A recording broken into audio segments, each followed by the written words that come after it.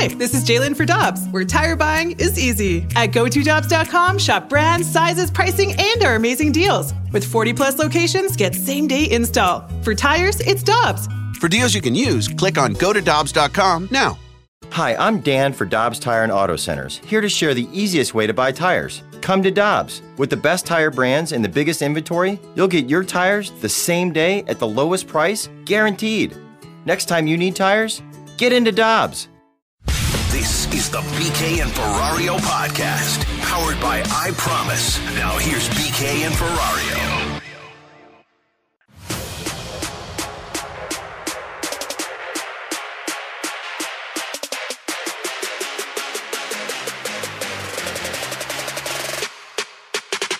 The 3-2 pitch his first time up against Jay Happ, and now launches one to center field and deep, and Sugio hits another home run. That is hammered. Deep left. Goodbye! Into Big Mac land. Number 19 for Paul Goldschmidt. Gift on the right side and a high fly ball out to right. Nootbaar back. Oh, he caught it!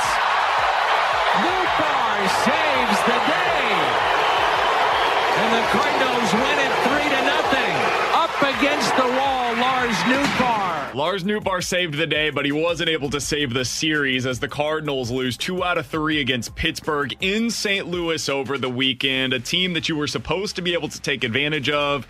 It was the opposite. The Pirates took advantage of the Cardinals over the weekend. And with Mark Saxon, who's filling in today for Alex Ferrario, I'm Brandon Kiley. That's Tanner Hendrickson. That audio courtesy of Bally Sports Midwest and AT&T Sportsnet up in Pittsburgh. Saxy, how you doing today, man? I'm doing well. Happy Monday to you, BK. Happy Monday to you as well. So the Cardinals were supposed to take advantage of this portion of their schedule. Indeed. Didn't exactly go that way for them. They're 10-5, which isn't bad, but not quite what we were hoping for in this stretch against bad baseball teams. It continues this week with Detroit and Pittsburgh. What'd you think of the Cardinals losing 2 out of 3 over the weekend to the lowly Pirates, though? I mean, I think it was an opportunity missed. I really am not at the point where I feel like this team is kind of like, you know, just not getting it done, though. I know you got to take advantage of these teams. And, you know, before this, they had the Brewers in town. That's going to be a tough series. You know that. So losing 2 out of 3, you know, they fought hard. Really, what I see happening, though, is you are seeing signs here and there of Arenado Goldschmidt and Tyler O'Neill at times all hitting at the same time, which we hadn't seen all year. I think those are the drivers in the lineup. And then you are getting a healthier pitching staff.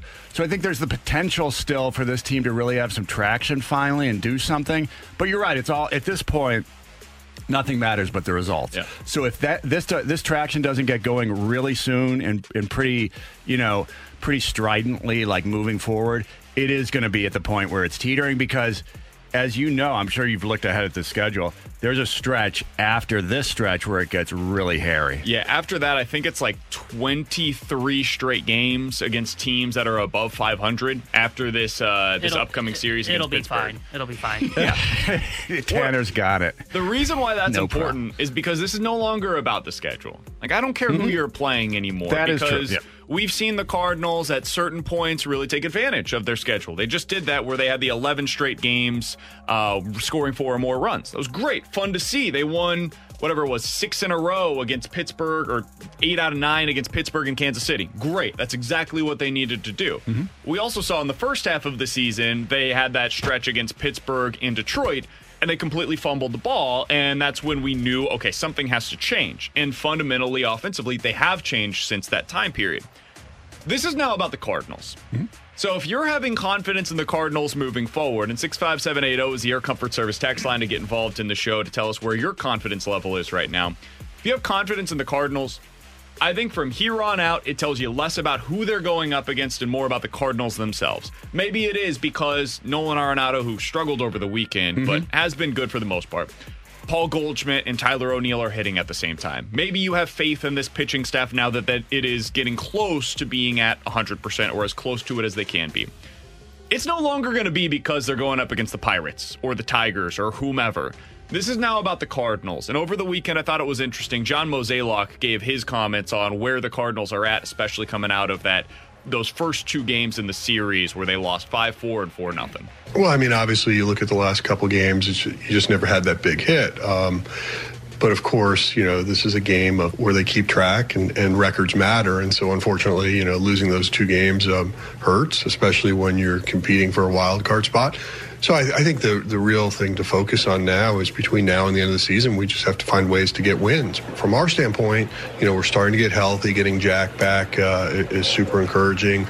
We'll get KK back here today. A couple additional arms probably by the time we get to September as we can expand rosters. So, now it's, can we take advantage of the schedule we have? I think this weekend showed me one thing, that audio courtesy of Bally Sports Midwest.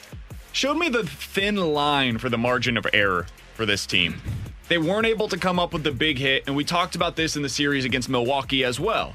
You had that frustrating loss Wednesday night where you lose an extra innings. You had opportunities on the Tuesday game where you end up losing 2-0, even though the Brewers were able to out-hit you like 14-5, I think, in that game. So it wasn't as close as the score may have indicated. Then you get into this week, and it's like, man, the Cardinals probably should have won that game on Saturday night, and they didn't find a way to do it. On Friday, their offense just didn't show up, despite the fact that they got a pretty good start out of Miles Mikolas in his return to the mound.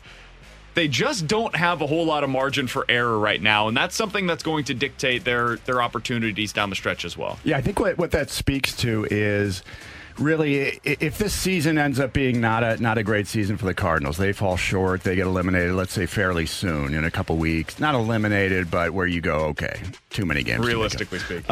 I think what I'll take away from this Cardinals season is they just didn't put together enough offense.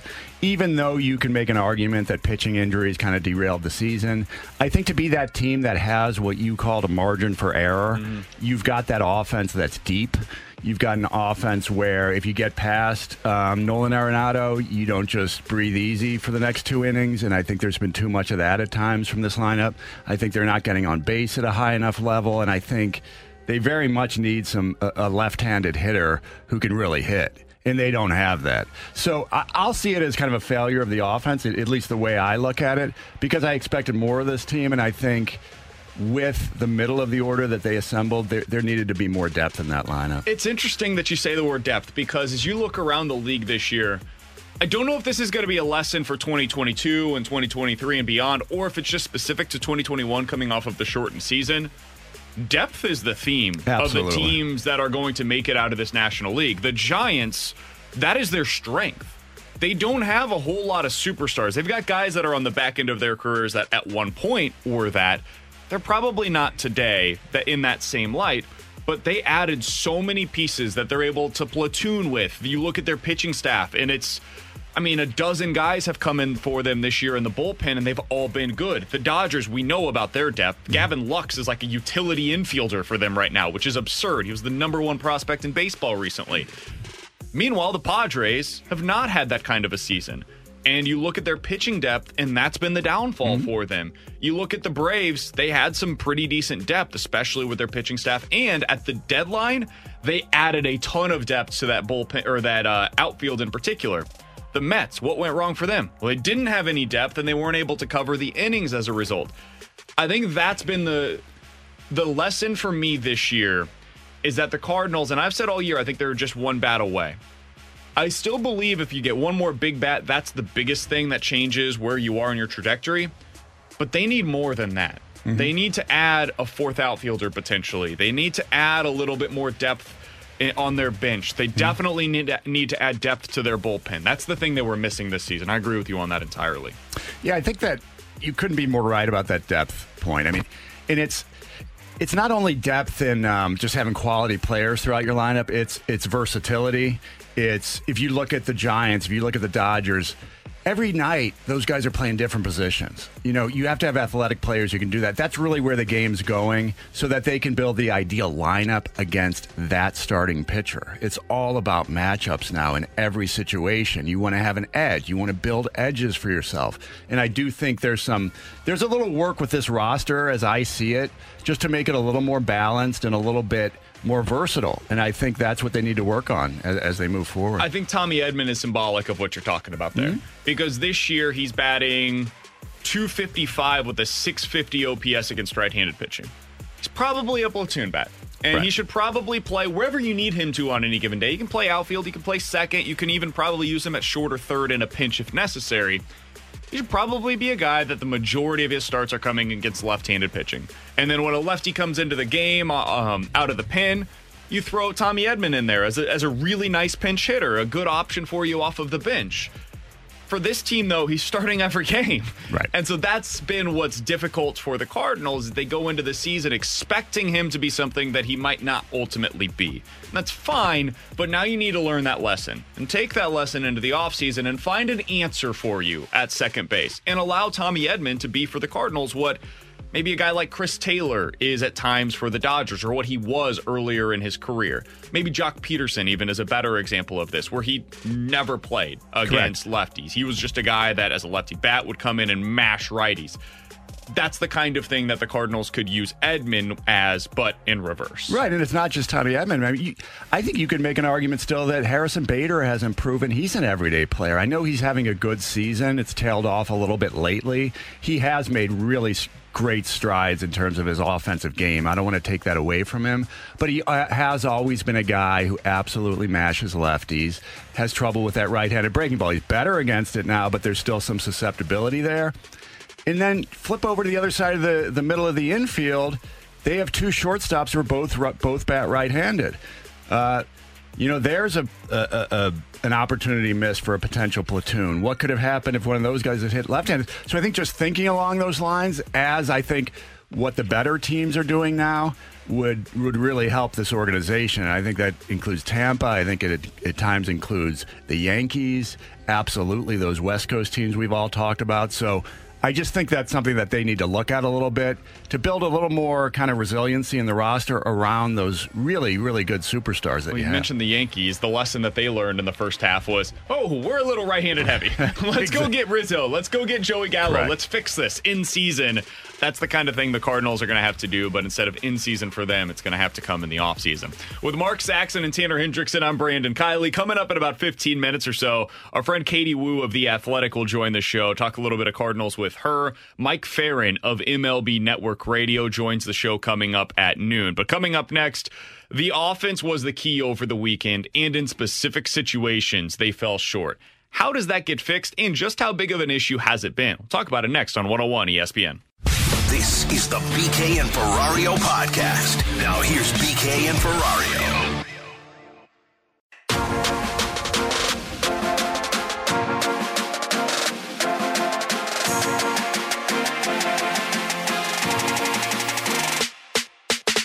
We don't want to underreact. We don't overreact. So there's some, first of all, it's real positive. 29 hits, 3 games, traffic all over the place. Super frustration. We weren't able to cash in and be able to, because we win all 3. I don't think there's any secret about that. We pitched and played well enough to do that. Some balls get hit at people. The other guy on the other side makes some pitches. I feel like the approach is there. We've been 4th in baseball with runners in scoring position since the 24th of June. So you're looking at 2 months now, coming on 2 months. That was Mike Shildt after the game talking about the Cardinals' issues with runners in scoring position over the weekend. They were pronounced. Arenado 1 for 5 over the weekend with runners in scoring position. Bader was 1 for 4. Edman 0 for 3. DeYoung 0 for 2. Combined, those 4 guys were 2 for 14 with runners in scoring position with just 1 RBI. And with Mark Saxon and Tanner Hendrickson, I'm Brandon Kiley. It's BK and Ferrario on 101 ESPN. The Cardinals just can't seem to find a way this year, Saxy, to get over that hump. They're looking for that big hit. They're looking to find a way to keep things going consistently. And that's been the issue with the offense. We've seen moments. We've seen flashes. There was that stretch where they had 11 straight games with 4 or more runs, and that looked great. But then you have to take into account the opponents that they did it against. And over the weekend, we saw, it's just, for whatever reason, and I can't always put my finger on it. This weekend, it was runners in scoring position. Sometimes it's been strikeouts, although they haven't been too bad with that. Right. On-base percentage all year has been an issue for this team. I don't know why, but for some reason, this team can't find a way to get any traction going offensively. And over the weekend, the runners in scoring position was a massive issue for them. Yeah, I'm actually glad you brought up the strikeout issue because, we've all sort of reflected on the hitting coach's role in this. And Jeff Albert has taken a lot of heat. Potentially, deservedly so. He hasn't found a way in these years that he's been here to get the offense really even in the middle of the pack. They've been below the middle of the pack, so that's not acceptable. But one thing that they specifically, when they brought him in, it was specifically with the notion of keeping the power roughly the same and cutting down on the strikeouts, which is something a lot of teams are doing now. It's a big focus for a lot of teams, including the Dodgers, by the way, who have tremendous power without a lot of strikeouts. The Astros were like the model of that when they won the World Series. And that's why we now know there may have been something else that led to that, but they were like the lowest strikeout rate team that year, and they were one of the tops in the league when it came to slugging. Yeah, and so they have done a good job. Their strikeouts are, I think, in the lower half of the league. The last time I checked, they were in the 20s, which is very, very good. So give them credit for that. Absolutely. I think, and I do think hitting with runners in scoring position can be an incredibly frustrating thing. It can look like it's sort of the problem over time. But if you really kind of pull back and examine the numbers a little bit, I think what you'll see is that in general, they're just, compared to the top offices, not getting enough guys on base, and they're not hitting for the power that a lot of these teams are. So really, there's going to be individual games where it looks like, runners in scoring position, just a mess. But that's really what baseball is. That happens to teams all the time. Sometimes you go through a rut of 2 weeks where it seems like it's happening every game. But over time, that should sort of even out. What doesn't even out is when you just don't have what we talked about, the offensive depth or really the power and the on-base percentage of the teams you're competing against. Yeah, I looked at this over the weekend. The Cardinals are now 16th in all of baseball in batting average. That's fine. It's okay. The problem is what you're talking about. They're 21st right now in on-base percentage. On the year, they're getting on base just 31% of the time. It's just not good enough. Right. This was supposed to be a team that kind of was, its calling card was them getting on base. And the slugging, which they really sold out for early in the year, and that's been kind of honed in a little bit of late, they're 23rd now. They have a slugging percentage below 400 as a team on the season. Again, that's not good enough. Overall, offensively, if you're a fan of like OPS plus and that stuff, they're roughly 10% below league average offensively on the year. And when you build your team the way that the Cardinals have with Nolan Arenado and Paul Goldschmidt and potential breakout candidates and guys like Carlson, who's been good, Tyler O'Neill, who's been great, you just need more than that. You have to be an upper half of the league offense. I remember when we first started going through all of these pitching injuries, this was probably late June, early July. BT was on the fast lane, and he asked the guys, thought it was an interesting question, what does the Cardinals' identity have to be over the next 3 months for the Cardinals to be able to make a run and make it into the postseason? They all gave their answers, and BT summed it up. He's like, I think they have to be an offensive team. They have to be a team that makes their headway down the stretch by scoring a bunch of runs, because you just can't count on this pitching staff to get you out of jams consistently. And that's been the issue. They just never developed that identity, despite the fact that they do have a couple of stars in the lineup, and they've got a player in Tyler O'Neill who's playing like a star. They just were never able to get over the hump this season, and maybe that is personnel. Maybe it's the coaching. I don't know what it is. But I think if you're looking towards the offseason now, with the Cardinals being where they are in the postseason race, I think that's going to be the number one thing that the front office has to discern. What is the biggest issue there? Is it personnel or is it coaching? And then make a decisive decision there on which one it is and head in that direction full bore. Well, I would hope that they would know that it's 99.9% of the time it's the personnel. And I hope they don't lean on the coaches and say it's your fault. And I don't think they will. I don't think so. That's not kind of the signs we're getting, right? I mean, John Mozeliak has defended Jeff Albert. He's defended Mike Schilt at times. So, but I think you're exactly right that you do have to look at the roster a little bit more, and you have to build in a little more depth. You have to build in a little bit more, pop, frankly. And I agree with BT, because the other aspect of that is this is not a big strikeout pitching staff, right? Which I'm okay with, because they've got arguably the best defense in the National League, I think. If you look at the outfield now, the infield's been tremendous from before. You don't need a big strikeout staff. You've got Flaherty. That's enough. But if you're going to live with that, then you're going to have to score more consistently than this team has done. Yeah, and you mentioned adding more pop. I'm a big advocate of slug, baby, slug, because that's what a lot of World Series teams do. No doubt. But we had the conversation today on the Day Max Show with BK about build around your ballpark. I'm starting to kind of lean away from the slug, because it's going to become that much harder it's not that much harder, but the Cardinals ballpark isn't a home run hitting park. So that's one thing that I'm starting to kind of push away from. I do believe that slugging is where it's at in today's game of baseball. I just don't know if it's going to fit for the Cardinals playing here at Busch Stadium because it's not a home run hitter's park. Now, you can have a doubles team, and I think that's the way the Cardinals should go about looking to build it. Tommy Good Edman, hitters. Yeah, exactly. Good hitters. That's what you do. Tommy Edman's got a ton of doubles this year. Dylan Carlson was starting to show gap-to-gap power, and we think he's going to be that. Tyler O'Neill. So I think you're seeing kind of the foundation of that, and I think you just need to add somebody else to that. And I would like to see a little bit more speed, too, in my opinion.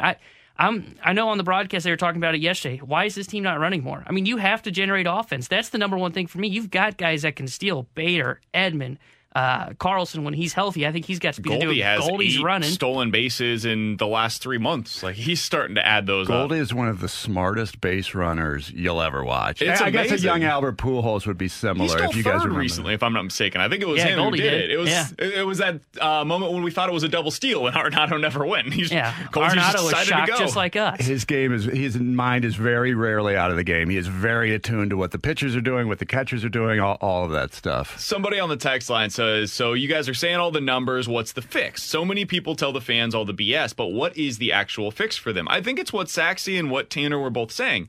You need more guys that are capable. Like, there's a certain threshold of player that you have to be to get consistent at-bats in the big leagues. And the Cardinals for too long this year didn't have that caliber of player, whether it was coming off of the bench or starting in their lineup. Going into next year, make sure you've got those holes plugged. Like Jonathan Scope in the offseason, now he's unavailable, but last offseason, think about how important of an addition that would have been for this team. Or keeping Colton Wong, how significant that could have been for this team to have a legit leadoff hitter. Then Carlson is batting second for you. Arenado and Goldie slide in at 3-4. Now Tyler O'Neill, as the strikeout guy that he is, maybe he's batting either fifth or sixth for you. That's how you extend the lineup a little bit. And right now, they don't have that. So the fix to the situation is you need 1, 2, maybe 3 guys that you're both talking about right now. You need players that profile as being significant contributors, even if they aren't starting every day, that can coalesce with the current roster that exists. If you want to give our listeners something to fantasize about, the guy who I think fits just beautifully with this roster is Corey Seager. Because talked about him a lot, yeah. He's got tremendous pop. I mean, I remember being in L.A.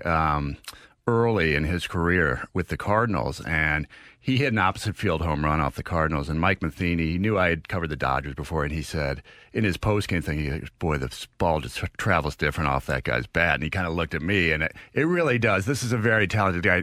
Now, he doesn't stay on the field a lot. That's his problem. He's a little bit kind of in that Tyler O'Neill category where just as you're getting excited about him, he's off the field for a month. So that's something to look at really hard with the medicals and the offseason.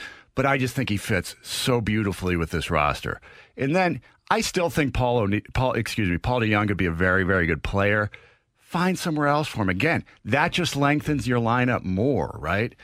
Find different positions for these guys to play. They're all good athletes. Yep. This is an athletic team. These guys can play other positions. And Paul DeJong, as a super sub utility infielder guy, makes a ton of sense. Guy you can bring out, he'll hit a home run for you in the 8th inning, win you a game. And whether it be that or as a trade chip that gets you something else that is useful, that's the thing this team's going to have to do in the offseason. They're going to have to find the best way. Andrew Knizner's another guy.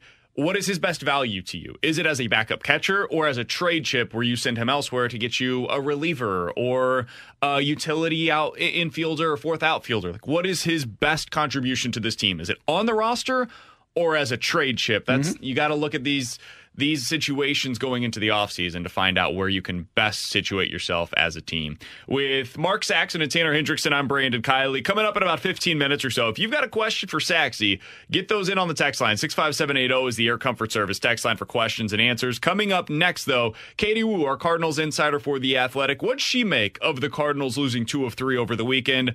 How significant is this in their potential playoff push? We'll talk to Katie about that next on 101 ESPN. This is the BK and Ferrario podcast. Now here's BK and Ferrario.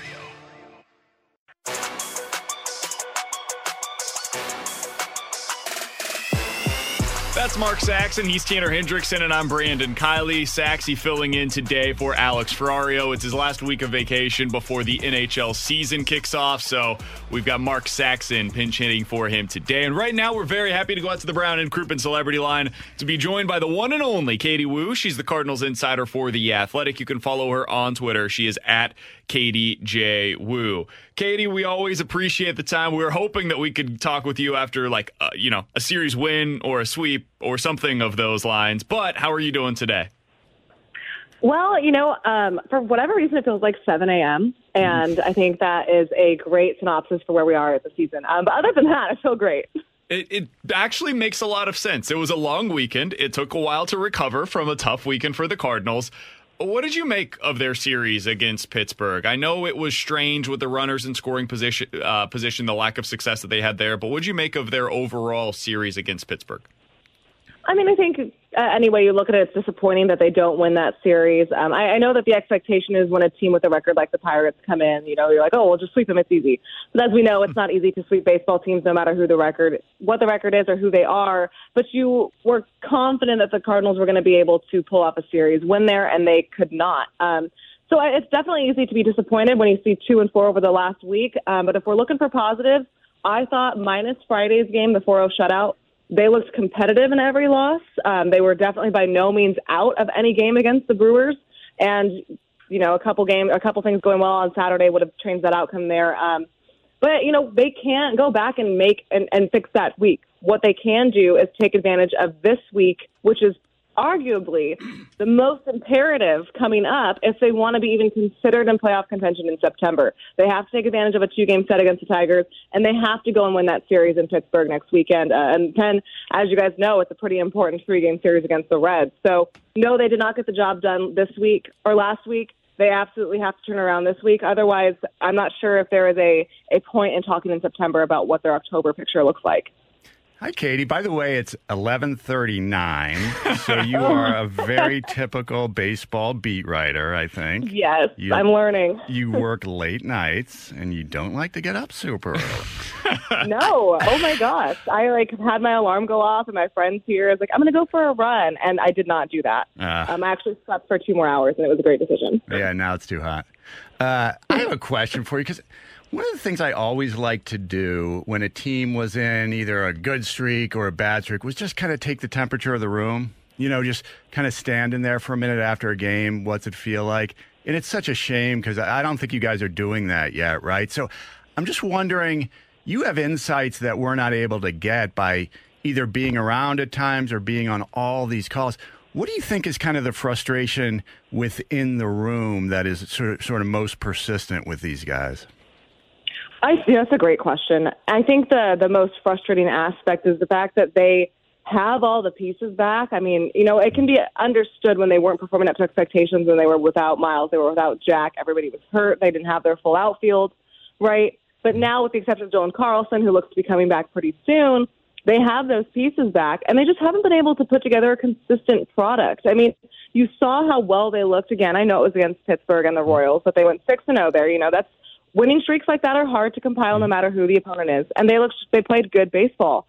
And they just can't find that consistently. And I think the more frustrating thing is they've actually been markedly better since the All-Star break. They have a winning record since the All-Star break. They have shown they know how to play winning baseball. They can get it together.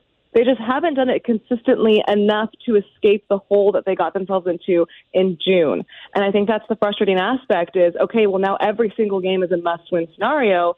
And there's a lot of weight when they lose, coming from the fans, coming from the media, coming from us, on, okay, well, how did you lose that game, and how does this affect, the very limited chances you have going forward? So just coming from conversations I've had with players, with coaches, they're still very optimistic they can make a run. They have 6 games left head-to-head against the Reds. The Padres, who are looking not great, guys, they're not looking great. They have a grueling schedule in September. They play either the Giants or the Dodgers, arguably the 2 best teams in baseball, a combined 19 times. So the Cardinals I think they're kind of hoping that their full rotation, they have potentially 2 starters, and Kim and LeBlanc, when he's ready, going to be out of the bullpen. They haven't had that luxury all season. You have to like the Cardinals' chances of having Jack back and how he could stabilize that rotation.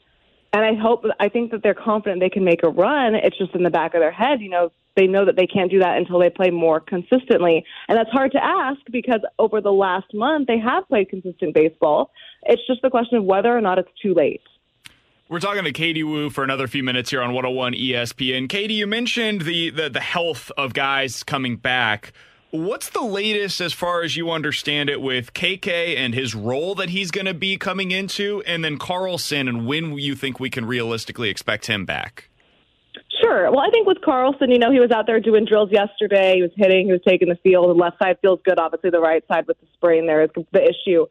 We could potentially see him by the Tigers series, but I think with as well as Lars Nootbaar is filled in, if Dylan isn't absolutely ready, there's no reason to push him back. I think the Pittsburgh series is probably a little bit more realistic for the return of Dylan. For Kim, I think it ultimately just comes down to efficiency. This would be Kim's third injured list stint. He has looked really good the first time through the order. The first 3 or 4 innings, KK cruises, his pace is quick, he hits his spots, he gets his soft contact. He's not going to pitch heavily for the strikeout, but what he does in those first 3 innings really works for him. He induces a soft contact, he's utilizing his pitches, and he gets quick outs. Where we've seen him run into trouble is those middle innings like the 5th and the 6th where he slows down, he labors more, he's having a hard time getting through the order. And I think that combined with a little bit of injury concerns and making sure, because again, it wasn't like he had anything wrong. It was the recovery, right? He wasn't taking enough. It wasn't enough time for him to recover and be effective.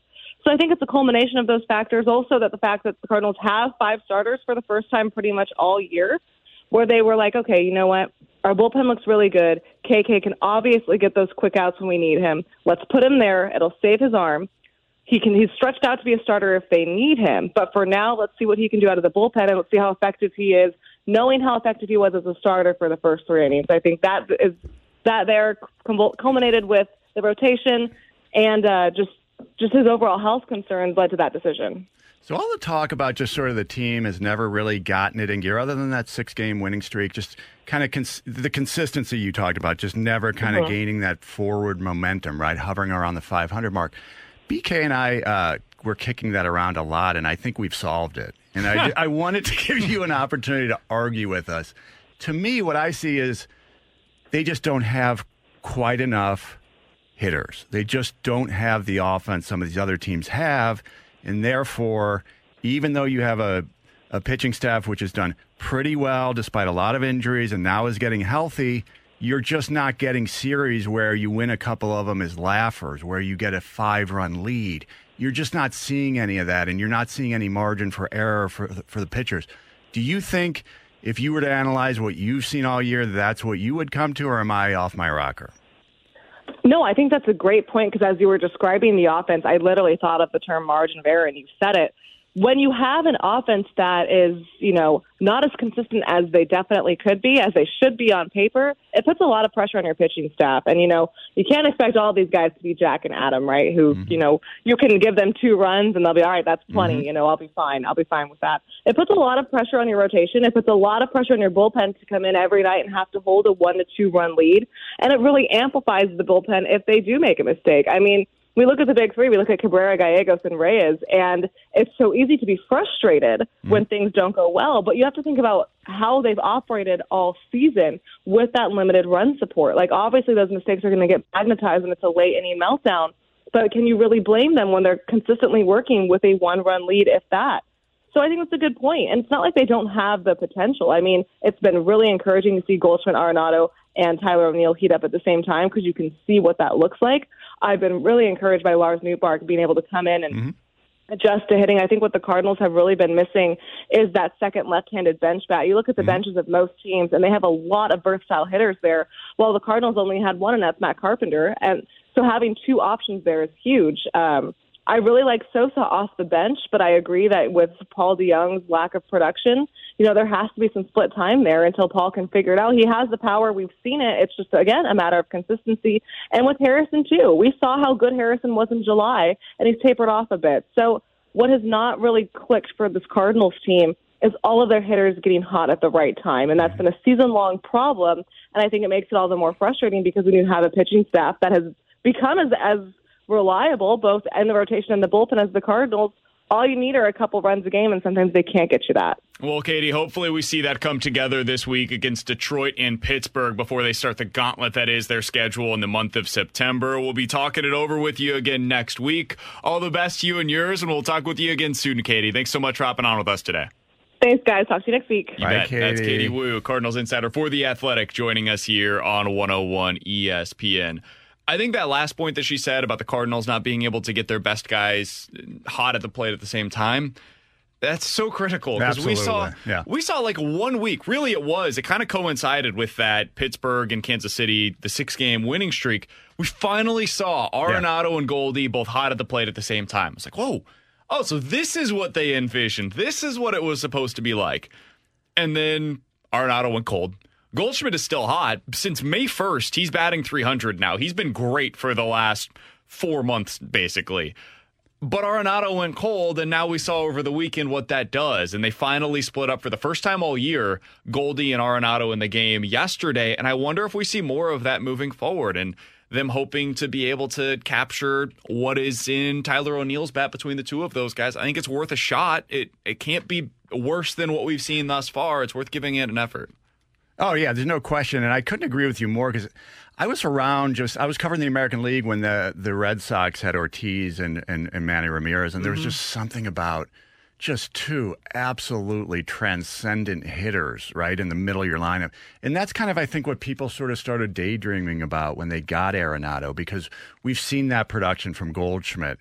And, you know, the fact that he's doing this still for this organization, the fact that Goldschmidt is as hot as he is for as long as he is incredibly important for this organization, regardless of what happens in 2021, because, you know, kind of how we've seen with the Giants this year, we all, and I'm very guilty of this, we fall into this trap of just assuming, okay, you're 31, you're going to get worse and worse at a very steady rate all the way until you're out of the league. Yep. Doesn't always work like that. Brandon Crawford's having a great year at 35 or whatever he is. Just signed a 2-year extension. Buster Posey was hitting the heck out of the ball. So it can happen. And it could happen for Goldschmidt. It could happen for Arenado. Next year, they could go crazy, and the thing we talked about happens. The funny thing about Goldie is we were so concerned about him early in the year that I think it influenced the way we talked about him for the remainder of the season, because he's been good now since May. Since May 1st, that's kind of the delineation right there. He was not very good early on, and I think a lot of that was because he was hurt. Yeah. If you remember, opening day here in St. Louis, he didn't play, which is not like Paul Goldschmidt. It's not like him to miss games in general, but certainly not on opening day for the home opener. And since May 1st, it's been great for them. So maybe that is a telling sign that going into next year, you can expect Paul Goldschmidt to be Paul Goldschmidt again. And if that's the case, man, that is a massive development for the Cardinals. If I'm not mistaken, he has a better OPS now than Nolan Arenado does. I think he just passed him. And to your point about being hurt, I could not agree with that more. Typically, what I've found is that when a really good player struggles for a long period of time, there's something physical going on. And we never know what these guys are playing with in a lot of cases. Yep. They're just not going to divulge an injury that they're playing through most times, because you don't want to tell the other team your hand's killing you or whatever it is. So I do agree with you. In so many cases, that's kind of the culprit. 65780 is the Air Comfort Service tax line. Coming up next, we're going to dive into some questions and answers here on 101 ESPN. This is the BK and Ferrario podcast. Now here's BK and Ferrario.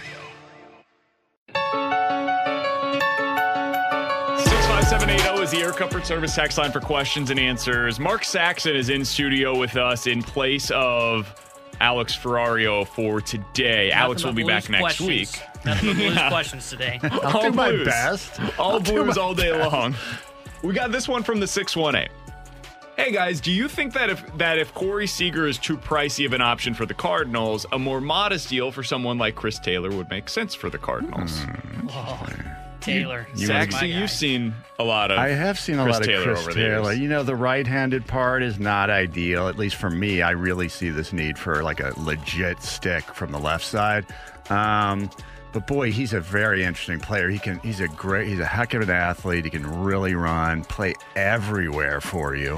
I mean, there's no doubt if they got Chris Taylor, they'd be a better player. Do I see him as, you know, the roster piece? Not necessarily. And for me, it's the right-handedness. They have kind of somewhat similar guys who could do at least that role. So he wouldn't be my guy, but I like the name, and I think he's a very, very good player. I love him as a fit for the Cardinals, even though he is right-handed, but I just don't know, even if, like the texter said, if they can't pay for Seager, I don't know if they want to get involved with Taylor. I think his market's going to be... Look at his numbers. He's going to get paid. And he can play multiple positions, and you got the Dodgers who are probably going to want him. So what you're probably going to have to do is you're probably going to have to lure him away from the Dodgers. You don't want to get in that bidding war. So I feel like he's got 4 years, $80 million written all over him. Like the Dexter Fowler deal that he signed here in St. Louis. The I feel new like Ben that's Zobrist kind of thing. Yeah. That's how you market him, right? He's a really good player. I like him as a potential fit.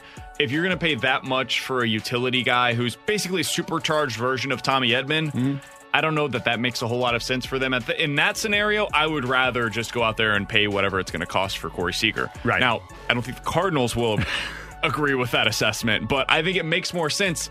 If the difference is $6-7 million per season between the two, obviously term is going to be significantly different, the number of years for Seager, but I think it makes more sense to go big in a scenario like that. If you want to go with a utility guy, the one that I think makes more sense because he's he can do a little bit of everything is Whit Merrifield. I don't know if the Royals would trade him or not, but he's super cheap. He's got an unbelievable contract.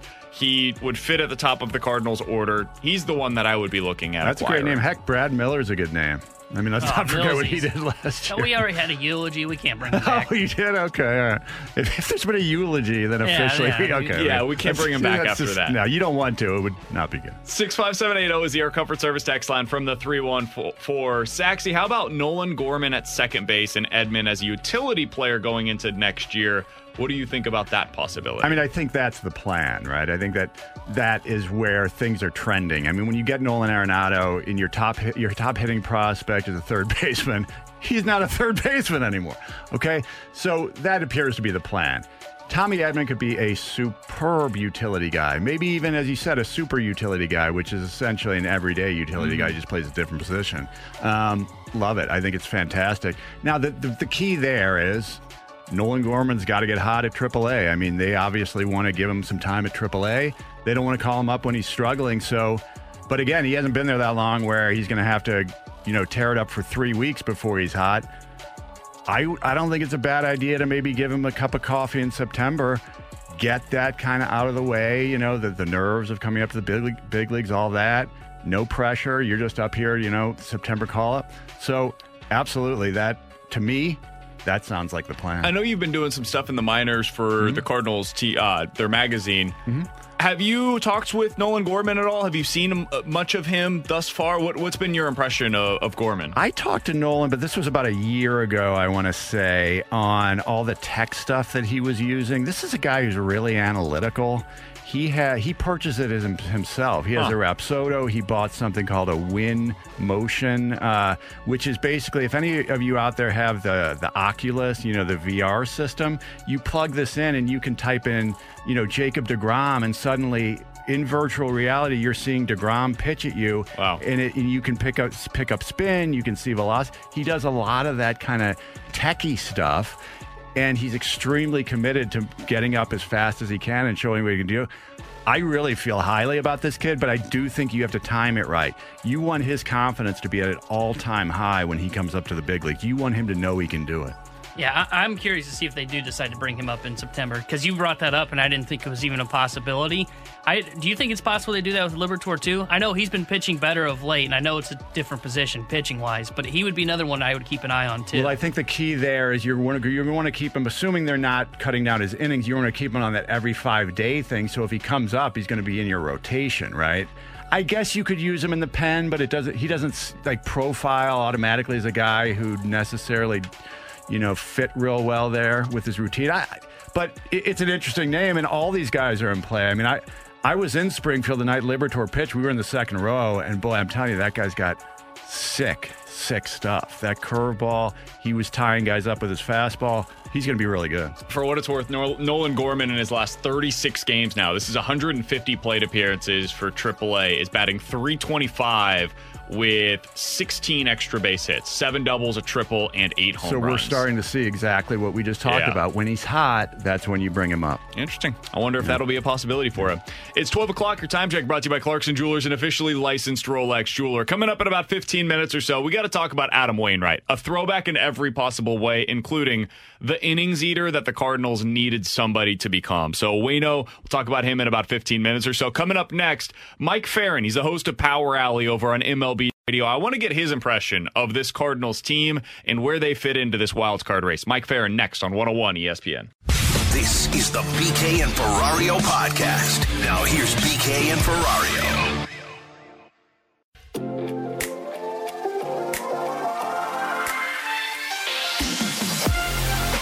With Mark Saxon and Tanner Hendrickson, I'm Brandon Kiley. It's BK and Ferrario on 101 ESPN. We'll talk about Waino and what he's done this season, which is just remarkable, honestly. Coming up here in just about 10 minutes or so. But right now, we're going out to the Brown and Crouppen Celebrity Line to be joined by one of the best baseball analysts in the country, for my money. He's Mike Ferrin, host over at MLB Network Radio. You can follow him on Twitter at Mike_Ferrin. Mike, we always appreciate the time, man. How you doing today?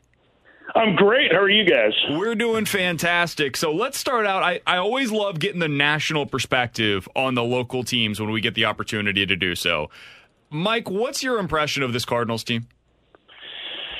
Oh, man. Yeah, that's about right. What it is locally, right? The fans feel exactly like you do. I mean, well, no, I know. I mean, I think, like, listen, they're like losing Jack Flaherty for 2 months just absolutely train wrecked a lot of this for them, right? But I think it's an inconsistent offensive team, and as much as they've made a couple of big moves to upgrade the offense the last few years, the complementary pieces haven't consistently been there. And, the bullpen is frustrating because it walks a lot of guys, even though everybody throws a bazillion miles an hour. And, I heard you talking about Waino, Brandon, like he's been unbelievable. Like he's had a great year, and they've had to count on a 39-year-old to really help carry them. So, I kind of feel like they're about where they should be record-wise, which, is like actually a little bit better than what their run differential says it should be. So, I don't know. I haven't felt that really, and maybe I'm the outlier in this, even when they were, won a couple of divisions recently, I didn't feel like they had a great team ever. I think they got on a great run in the second half in 2019, but I just feel like there's, they're still kind of like a little bit short in terms of talent to be able to compete with Milwaukee and maybe even Cincinnati this year. Yeah, and I think that run you talk about, Mike, in 2019 was largely fueled by what Jack Flaherty did, right, in the second half with a sub-1 ERA. I'm curious. I mean, Goldschmidt had a good second half, too. Yeah. I mean, the other part is, like, at the All-Star break, I mean, Paul got really hot, and I think helped to carry that offense. But you're right. I mean, Flaherty was dominant. Well, what we are seeing now is finally kind of Paul Goldschmidt getting some forward traction in his season, and whether he – we kicked around whether he might have had an injury that they weren't reporting early in the season that was bothering him, but he kind of looks like Goldschmidt again. You saw that for years out there. When he locks in, is there anybody you've covered or watched, consistently who really kind of just performs almost at the same level week in and week out? Yeah, that's a good question because I got here in 2016. Okay. And that was kind of at the run where at the end of the run where Paul from week to week was Paul Goldschmidt. Mm-hmm. He had a little bit of a blip in the middle in 16. 17, he had a stretch where he struggled a little bit and then got crazy hot right at the same time that J.D. Martinez did. Mm-hmm. And 18, he got off to a really rough start and then was unbelievable for 3 months. So it's hard to say that at this point, at least the Paul Goldschmidt that I covered and the one that's here now, I don't think that I'll put it this way. I don't think there's a lot of dissimilarity between what he is now and what he was maybe 4 years ago in terms of that, where the valleys are a little deeper than they were early in his career. But in terms of presence, and I realize that that's non-analytical, and as the nerd in the conversation, I should probably be using something other than that. But in terms of presence, in terms of quality of at bat, in terms of when he does get his timing right, I mean he is capable of giving you a 2 or 3 month stretch where he is, one of the best offensive players in the league. And, listen, and I know we've talked about this before, he always brings it defensively. He's a tremendous base runner. He's a great resource for the other hitters. I think one of the things that has been cool in the last month, even though, and it's helped the Cardinals get over 500, was the fact that he and Arenado finally got hot at the same time, So, I think that there's a lot to like about Paul, but I don't know that it's quite to the level that it was in, like, say, 2012 to 2015, but he's still, for my money, one of the best, 3 or 4 first basemen in the league. We're talking to Mike Farron here on 101 ESPN. Mike, it's interesting. We're totally with you. And what I've been surprised by is I think people have been slow locally to catch up to the fact that Goldie's been awesome basically since May now. He's batting 300 in that stretch. He's got an OPS of 870. So his season has completely turned around since it seemed like he got healthy. You mentioned earlier you think they're just missing a few pieces that these other teams have, whether it be the Dodgers, the Giants, the Brewers, maybe even the Reds.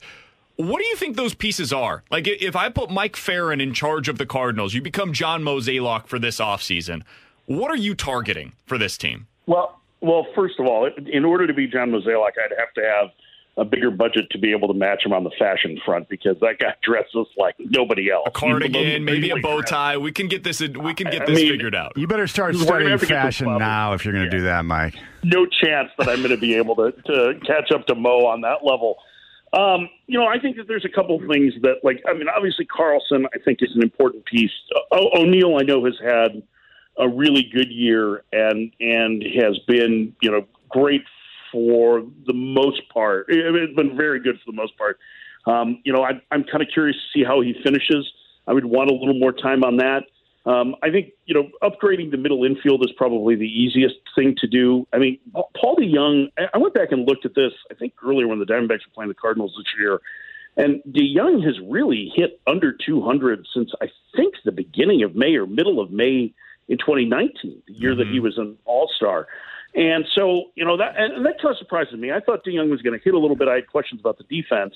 I think their second base, putting Edman into more of a utility role, I think those would be spots that I would look at. I would think that if you can upgrade with a little bit more certainty in an outfield spot, I would do that.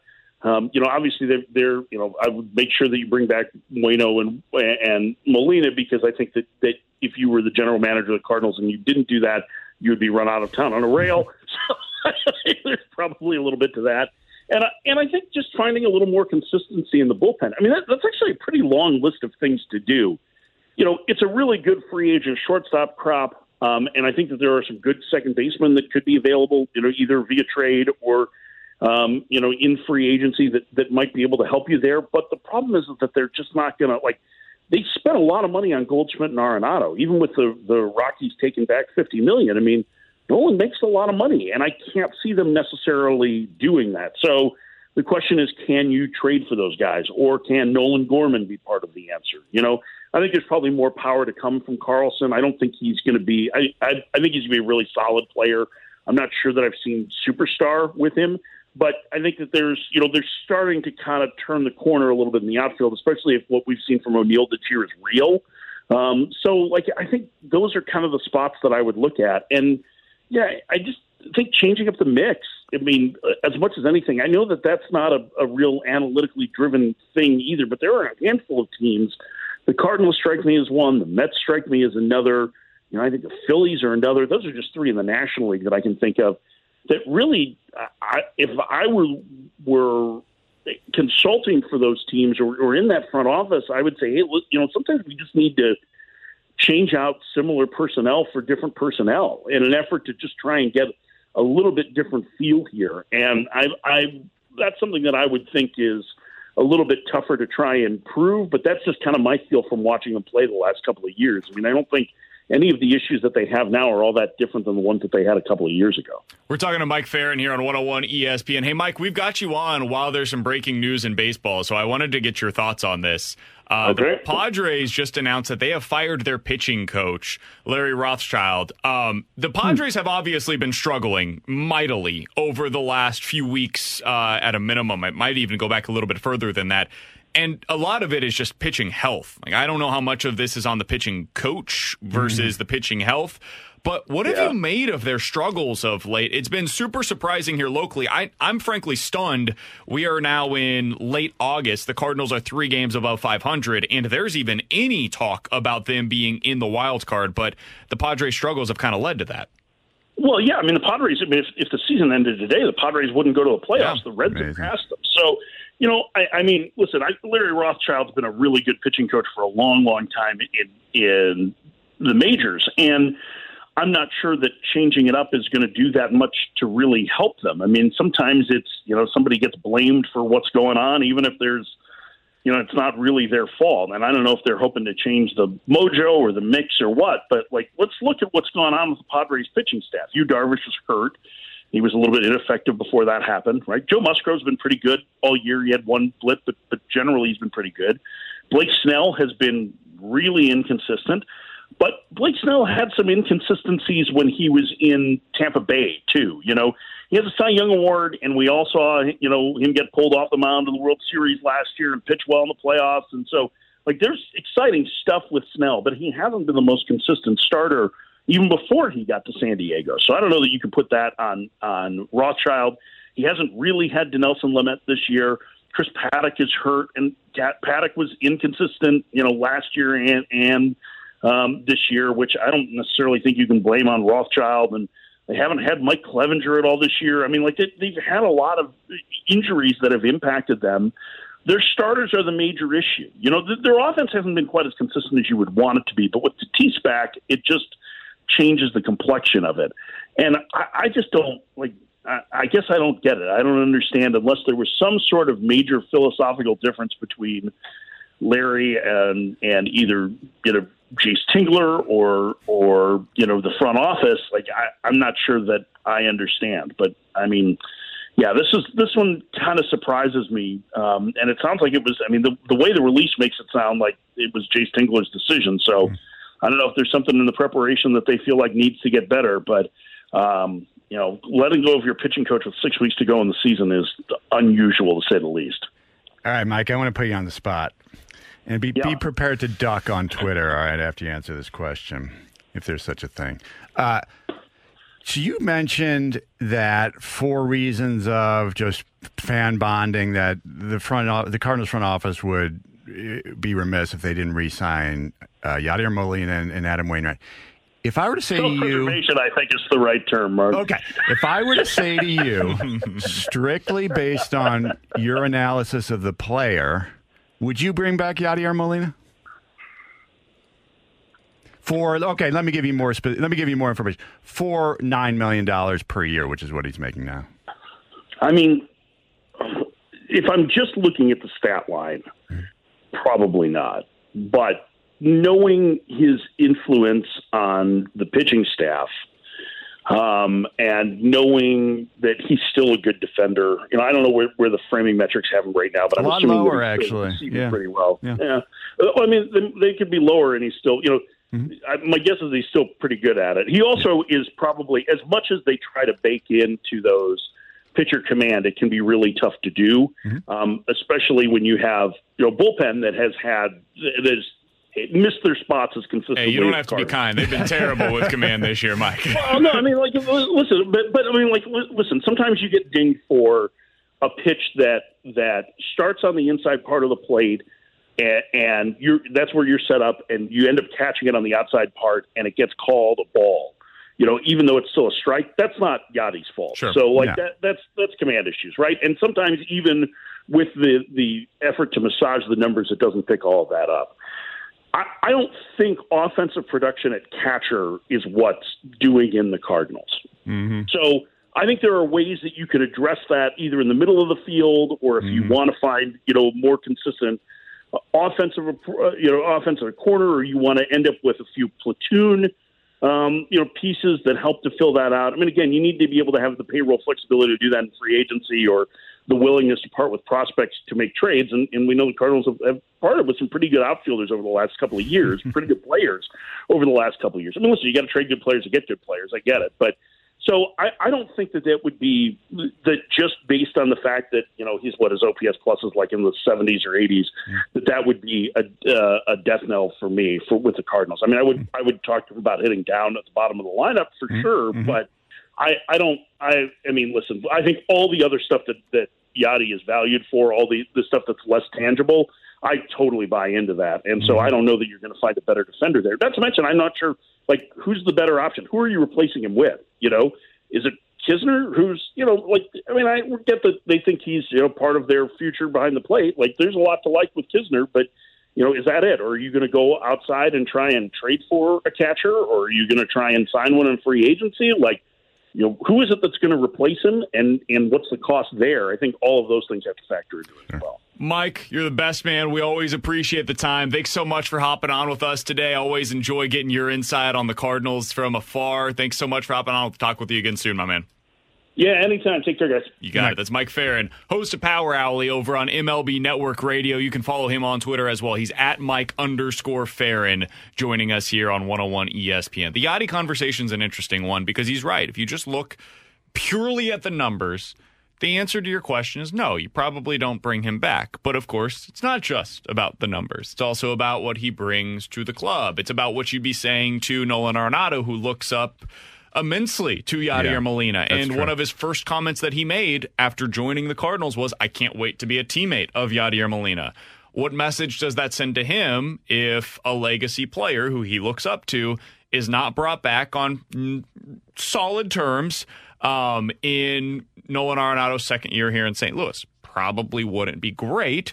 So there's other things that you have to take into account. And I think because of all of those other things, Yadi's going to be back next year for his age 40 season, and I would imagine that next year will be the last time, though. I think next year is going to be his final year in a Cardinals uniform. That Arenado point you just made is a fantastic point, because I can say this now because it's happened, but for years, or for at least a year before the deal happened, Arenado had texted Yadi saying how badly he wanted to play with him. So you're right. I think he very much looked up to him.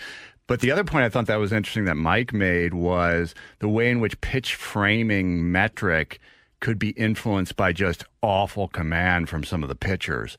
Because it's looking for strikes that you steal or balls that should have been called. You really can't blame him if he's, as he said, if he's setting up inside and the pitch is 2 inches outside. That's not his fault. Yeah. But his number will be affected by that. So I thought that was an interesting point as well. Oh, for sure. And eventually we'll get to the point where we've got robot umps and none of this will have to matter, and then we can move forward from there. Well, there we go. With Mark Saxon and Tanner Hendrickson, I'm Brandon Kiley. Coming up in about 15 minutes or so, baseball history was made over the weekend with a guy that I think gets a little bit of short end of the stick. We got to give him his credit coming up here in about 15 minutes or so. But coming up next, speaking of giving credit, Adam Wainwright has been unbelievable for the Cardinals this year. Is he working his way into some sort of award watch? We'll talk about it next on 101 ESPN. This is the BK and Ferrario podcast. Now here's BK and Ferrario. Again.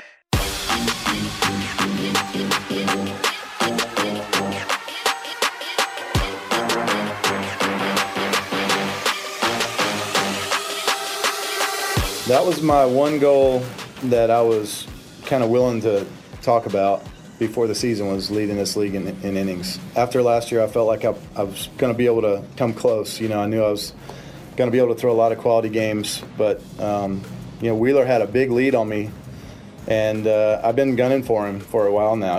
He's the guy I keep looking up going, all right, I'm coming, man. I'm coming after you. And he keeps throwing out sevens, so it's making it hard. But that was my goal coming into the season, was to lead the league in innings, and then everything else was going to fall into place. That was Adam Wainwright after the game last night. Once again, another gem of a performance by Adam Wainwright. And now on the season, he's right. He's coming for Zach Wheeler in the innings pitch department.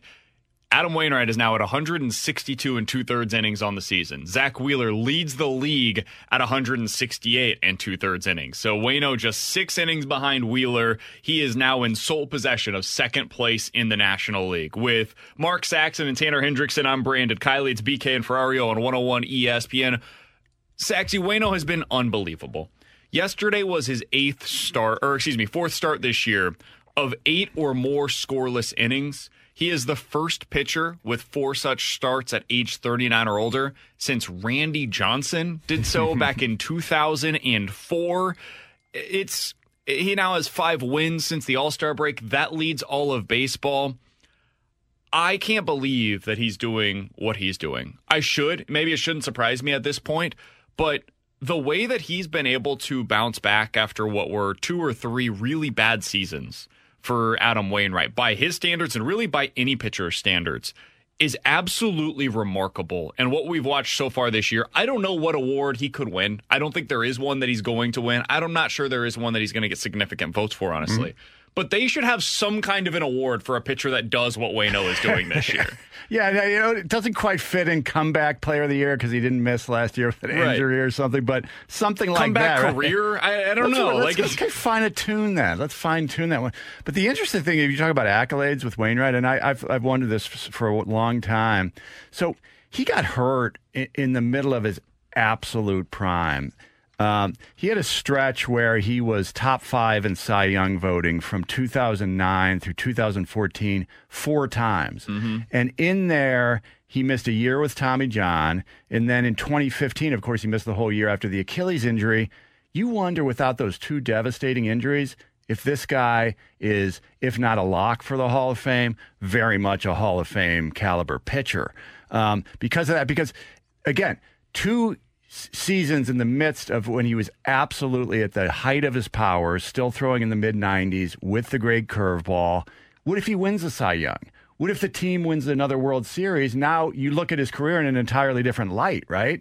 So you're right. What he's doing is remarkable, and I think what it reminds us of, this guy's a hell of a pitcher, and he has been for a long time. I think what we were seeing in that stretch, kind of 2016 through 19, he wasn't right. He wasn't physically right, and that's what he says. We tend to not take these guys at their word at times, but maybe that's exactly what it was. His just arm was barking, between starts every time, and he just wasn't the same guy. So who's to say this can't go on for 2 or 3 years? The way the league hits breaking balls now, as atrociously as guys hit breaking balls, this guy could go on for a while. You don't have to throw 95 when you have that good a curveball. Yeah, it really is remarkable. And to your point on the weight pitches, we've talked about this. I think we brought it up last week. I think sinker ballers, guys that have the curveball that work at the bottom of the zone, that's almost becoming in vogue again because you have all of these teams that are just going high four seams, velocity, spin, all of these different things. And when you've got these guys that are working at the bottom of the zone now and they're pitching to contact, especially here where you've got such a tremendous defense behind you, that can still work. What is old is new again in a lot of ways. And for Adam Wainwright, that means old literally, not just figuratively in the way that he pitches. And now you're getting to the point where I'm with you. I remember talking about Kurt Warner when he got into the Hall of Fame. It was Bernie Miklasz who brought up the point that he had a donut career where at the very beginning, there was just this unbelievable entrance into the league. You have the Super Bowl, greatest show on turf, all of that. But then in the middle, there was this donut hole where he's a backup in New York to Eli Manning. He ends up going down to Arizona. It's kind of this weird intermediary between Matt Leinart, and then he ends up becoming the starter. And then at the end, of course, in Arizona, he takes off again, and he takes them to a Super Bowl. And so you had this donut hole of a career, and it ended up being good enough in the prime, the beginning and the end, that it was worthy of being a Hall of Famer. Right. It's kind of where Waino is, but just not to the same degree of the peaks, right? Where he's like the reason why multiple teams went to the Super Bowl. And let's not forget, it's a much harder Hall of Fame to make than the Football Hall of Fame. Absolutely. Yeah. So I do wonder if you didn't have that hole in the middle with the 2 injuries, 2 massive injuries, not just like a sprained ankle that lingered for a while, but Tommy John and then ended up with the Achilles as well. If you don't have those, I do think he's probably a Hall of Famer because right now, if he pitches, I don't think he's going to want to, but if he did pitch another 2, maybe 3 years, I think he could do enough to get himself in. But if he didn't have those injuries, I think he'd probably be pretty close to a lock at this point. I absolutely do, because at that time, it was him and Kershaw, right? They were the 1-2 guys who should start the All-Star game that year. That's all anybody was talking about. They were both dominating the league. And then, boom, the following season, he has that, that elbow injury. So I absolutely think he would have been one of those guys. But right now, in terms of if you're projecting him going forward, I mean, Rich Hill is still doing some good things. Charlie Morton is still doing some good things. He's kind of in that category, a guy that's around 40 but just has that absolutely vicious hook, can do so many things with it, and guys just can't handle it. I do wonder where he fits into their plans next year, because he's got to be, at this point, if he wants to come back, you have to bring him back. I think so, yeah. I think he's past that threshold. So if you have Flaherty and Waino and Michaelis, and I would imagine they're expecting Hudson to be back next year. They've talked about how he might even be able to return to the bullpen here in a couple of weeks and help them out in that capacity for the remainder of this season. There's 4. Mm-hmm. I really wonder what their 5th starter is going to look like next year. I think they're going to have some interest in bringing Jay Happ back, I would imagine, because of the way that he's pitched for him, and they'd like to have that lefty available to them. I know they've talked about getting Alex Reyes some starts. I would love to see that as an option. And then they have so many guys down in the minors. But if they end up bringing Jay Happ back, I do think that pushes KK away. I think he ends up elsewhere next offseason, especially now that they've talked about bringing him back as a reliever for the remainder of this year. And I think that means Alex Reyes probably reverted back to a bullpen role going into next year. And I don't know that that's what I would do, but it feels like we're headed in that direction if they bring Waino back and Jay Happ potentially. Yeah, I think that's interesting. I think it makes sense to bring Waino back because, as you said, it doesn't, you already did the 1-year deal and he lived up to his end of it. So I think he deserves the right to finish his career with this organization. But then you do have a pretty full rotation. But I think you're also looking at a rotation with older guys with some injury risk, especially with Dakota Hudson and even Miles Michaelis. So you are going to need a lot of depth there. So maybe Happ does make sense. Maybe you still build up Alex Reyes as a starter. If you need to, you scale him back and use him as a multi-inning reliever until maybe somebody gets hurt and you need him in that role. And I think you do also have to be cognizant of the fact that Matthew Liberatore could be coming like a freight train next year. You just don't know when he's going to be ready and when they're going to call him up. Zach Thompson could have a very good season. He could be in the mix. So you do have to keep a couple spots kind of flexible. But as we saw this year, you need really 7 starters you have no trouble throwing out there on a given night. That's the thing for me is you can't have enough starters. So like we talked about, their rotation's going to be logjam. Well, we've heard it, the saying of, well, it's going to work itself out. It's worked itself out for the Cardinals now. They're getting KK back in the bullpen. And BK, you brought up the point of, well, I think if you're going to bring back Happ, they'd have interest, and I think that pushes KK away. I think if KK pitches well out of the pen in the next month and a half here, I think you still express interest in bringing KK back. I know his health has been a big thing for the Cardinals this year. Sign him to a 1-year deal. Maybe he's in the bullpen. Maybe he's a guy that's depth in the rotation if you need a spot start. And if he remains to be effective against, whether it be left-handed hitters, you have another lefty in your pen you can go to in KK, or maybe he's a guy that can get you 6 out. Maybe he becomes a multi-inning reliever. If you're bringing Reyes out of the pen, there goes one of the big 3. Not saying KK will take that spot, but I'm saying maybe KK could be a guy that could help bridge the gap between whatever your new big 3 is. Maybe it's Hicks to slide in for Reyes. Maybe he can take that 6th inning spot because I think he can still be an effective 1-inning lefty. He throws strikes. That's the number one thing that the Cardinals needed early on in the pen this year. If he can do that in the next month and a half, I would still look at. I'm not saying do it, but I would look at bringing him back to take in the bullpen role. Oh, I'd love to see it, but I don't think KK is going to agree to that role for a full season because they even said publicly, Mike Schilt did over the weekend, yeah, KK, if he were to choose, he would like to come back as a starter.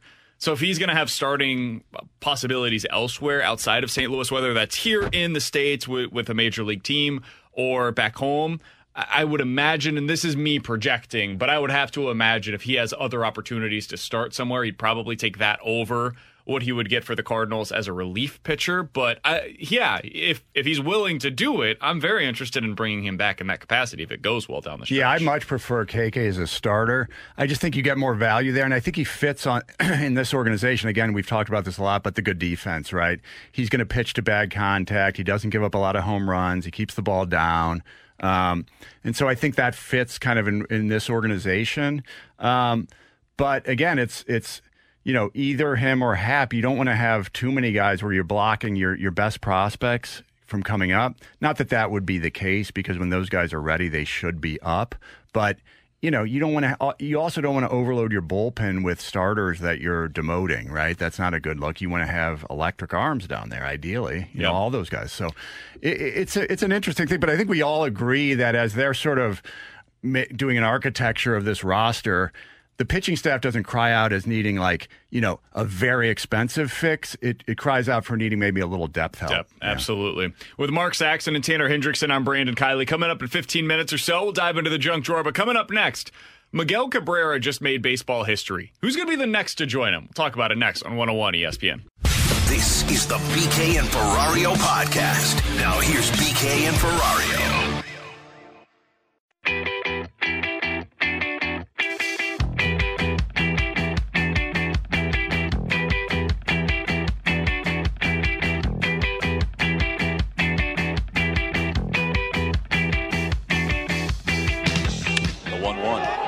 Deep fly ball, right center field. That's got carry. It's gone! Number 500 and history for Miguel Cabrera. That's what it sounded like yesterday on the Tigers TV network as Miguel Cabrera joins baseball history with his 500th career homer. He is now the 28th member of Major League Baseball's 500 Homer Club. He is the first to do so since David Ortiz back in 2015. And I love the symmetry of his career. He is a Triple Crown winner, and that's what he's going to be known for forever. He now has a .311 batting average. He's up to 591 doubles in his career, 500 homers, and he has 2,955 hits, Saxy. So he's very likely to join a very exclusive club of 500 homers and 3,000 hits. Hank Aaron, Willie Mays, Eddie Murray, Rafael Palmeiro, Albert Pujols, and A-Rod are the only others to ever do that. So no good players. No great ones. It's remarkable, man, what Miguel Cabrera has been. And I strangely feel like he's almost kind of an underrated player in this era of baseball because of what it's been like the last 5 years or so for him. He just hasn't been the same guy, and the Tigers have just been so bad of late. But he's one of my favorite guys to watch because he is the all-around hitter that you don't see a whole lot of in today's game. Having a 300 career batting average while having that kind of power is almost something I'm not sure we're going to see a whole lot more moving forward. Yeah, and I'm really glad we're taking a minute to kind of, acknowledge that he did that because it is kind of, like we talked about this a little bit off the air. We're in this era where you almost seem like a dummy if you mention batting average, right? But for me, among the elite of the elite, it's kind of a separator because you see a lot of guys right now who hit, let's say 40 not a lot, but you see guys who hit 40 home runs, get on base at a tremendous rate, OPS is tremendous, and they're hitting 240 or they're hitting 250, right? That seems to be the modern kind of baseball player, what they're looking for. But the elite of the elite, the guys like, Joe DiMaggio, 318 lifetime hitter, 325 lifetime hitter with all the home runs. Vlad Guerrero, that's what got him in, a high batting average with a ton of home runs, the power. It's those guys who can not only hit the ball out of the ballpark for you, but a guy like Miguel Cabrera, and they saw it here for years with Albert Pujols, he'll shoot a single to right field to win a game for you, too. Those are the greatest of the greatest hitters. They can do it all. And that's what Miguel Cabrera is. He's very much, to me, you could debate Pujols or Miguel Cabrera. I think Pujols for that 10-year stretch probably was the better player, but breadth of the career, it's an interesting conversation, yeah. Yeah, it's pretty close because if you look at it, Miggy's decline has not quite been as pronounced as Pujols's was. And it does also, like watching this right now for Miguel Cabrera, it makes me wonder what some of those milestones would have been like if Pujols was in St. Louis. And I know we've talked about this before, but Miggy's doing this with the team that he's going to eventually be known for, right? He didn't start his career with them, but the majority, when he became this player, this version of himself, that was with the Tigers, and he had the postseason success with them, of course. And I wish we would have been able to have that kind of treat here in St. Louis with Pujols as well. But on your point of like who's going to be the next guy to do this, right? We always move so quickly to who the next guy is going to be. So you have Pujols right now at 677. He's the active leader among all players. Miggy's next at 500. You've got Nelson Cruz at 443. He might play until he's 45. And if he does, he's somebody that really could end up in this club. Right. He's still a great player, so it's possible he gets there. You'll sort of ding him for the DH thing, but yeah, you're right. If he keeps hitting like he has been, he might get it when he's 50. So he might be able to get there. But other than that, you've got to go pretty far down the list. So now you're down to Robinson Cano, who he ain't getting there. He's at 334. And the next guy, the fifth highest on the active home run leaders list, is Giancarlo Stanton. He's 31 years old. He's dealt with a million different injury issues over the course of his career. He's up to 332 home runs in his career, so he still needs about 170 to get there.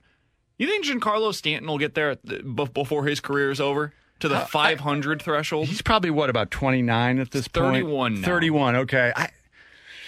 It's all dependent on health. I mean, that guy is as good as anybody. I saw him hit a home run the other day that was just like a rocket to right field that got like 10 feet off the ground. Playing in a good place to do it. Yeah. I just honestly, if he's only going to play half a season, I think there's no chance. But if he can somehow figure out a way to keep his body right and not have all these injuries, I think he's the kind of guy who would do it. He's the reason they gave him that money, that contract. There's a reason the Cardinals would have taken on that kind of risk to have a guy like that. He's special. But again, he's not going to have the high batting average like some of the guys we were talking about before. Sure. He's going to be more of that true slugger. I think if you're looking for that type guy, other than Mike Trout, I can't really come up with a whole lot. Freddie Freeman was the only other one that I could really find that's kind of up there from that degree. Manny Machado is okay on the batting average side of things, but it's not like a 300 hitter. Maybe a Vlad Guerrero eventually would be that guy, since we already mentioned his dad. Junior. Yeah. Another young one I thought of, too. What about Ronald Acuna? I know he's coming off the knee injury. Acuna and Tatis. But he was on pace to hit over 40 homers again. He was hitting 283. That's about where he's sitting now in his career, is about the 280s. He's only going to get better. He was a name that I kind of thought of, too, thinking of the young guys that have a chance to do it. Yeah, so after Pujols and Miggy are gone, you're going to have a little bit of a gap to those super young guys, right? Like you've got these great, 39-year-olds, but then you go down to like 22 and 23. Juan Soto's another guy we could throw in there, right? So... But you're right. Like, other than Freddie Freeman, not all like a great name for this. He's probably the closest thing to what we're talking about right now with the young guys, because a lot of those guys are great, but they will strike out. They'll have like 280 batting average. He's like 90th percentile on everything. Yeah, Juan Soto's a guy that's going to end up in this club with like 315, 320 batting average type of seasons. He's just kind of a next level kind of hitter. Yeah. It's going to be interesting. It's why baseball's in such a good spot in my mind right now with the young guys, because you do have, we can point to 5, 6, 7 different guys that are 25 or below that could legitimately be in this kind of a club. And there was a little bit of a gap. Mm-hmm. It was like a 7-year gap between the previous era and then this new ushering in of the young guys that could potentially be able to do something like this. But to be able to watch both Pujols and Cabrera in their prime, and then to watch them, and you go back to 2006, and these guys, it's remarkable, man. It really is. And to be able to watch him hit his 500th home run over the weekend is one hell of an achievement. Oh, yeah, no doubt about it. And you're seeing, again, like, just it's a treat to be able to watch these guys accomplish these things. They're very late in their career, but I don't think Pujols is going to get to that 700 mark. But, again, it's incredible to see these guys hitting these marks that are just really the sort of the entryways to immortality. With Mark Saxon and Tanner Hendrickson, I'm Brandon Kiley. Coming up in about 15 minutes or so. So what do the Cardinals do in the outfield when Dylan Carlson returns? I know what our text line's going to want them to do. We'll talk about that in 15 minutes or so. But coming up next, we'll dive into the junk drawer here on 101 ESPN. This is the BK and Ferrario podcast. Now here's BK and Ferrario.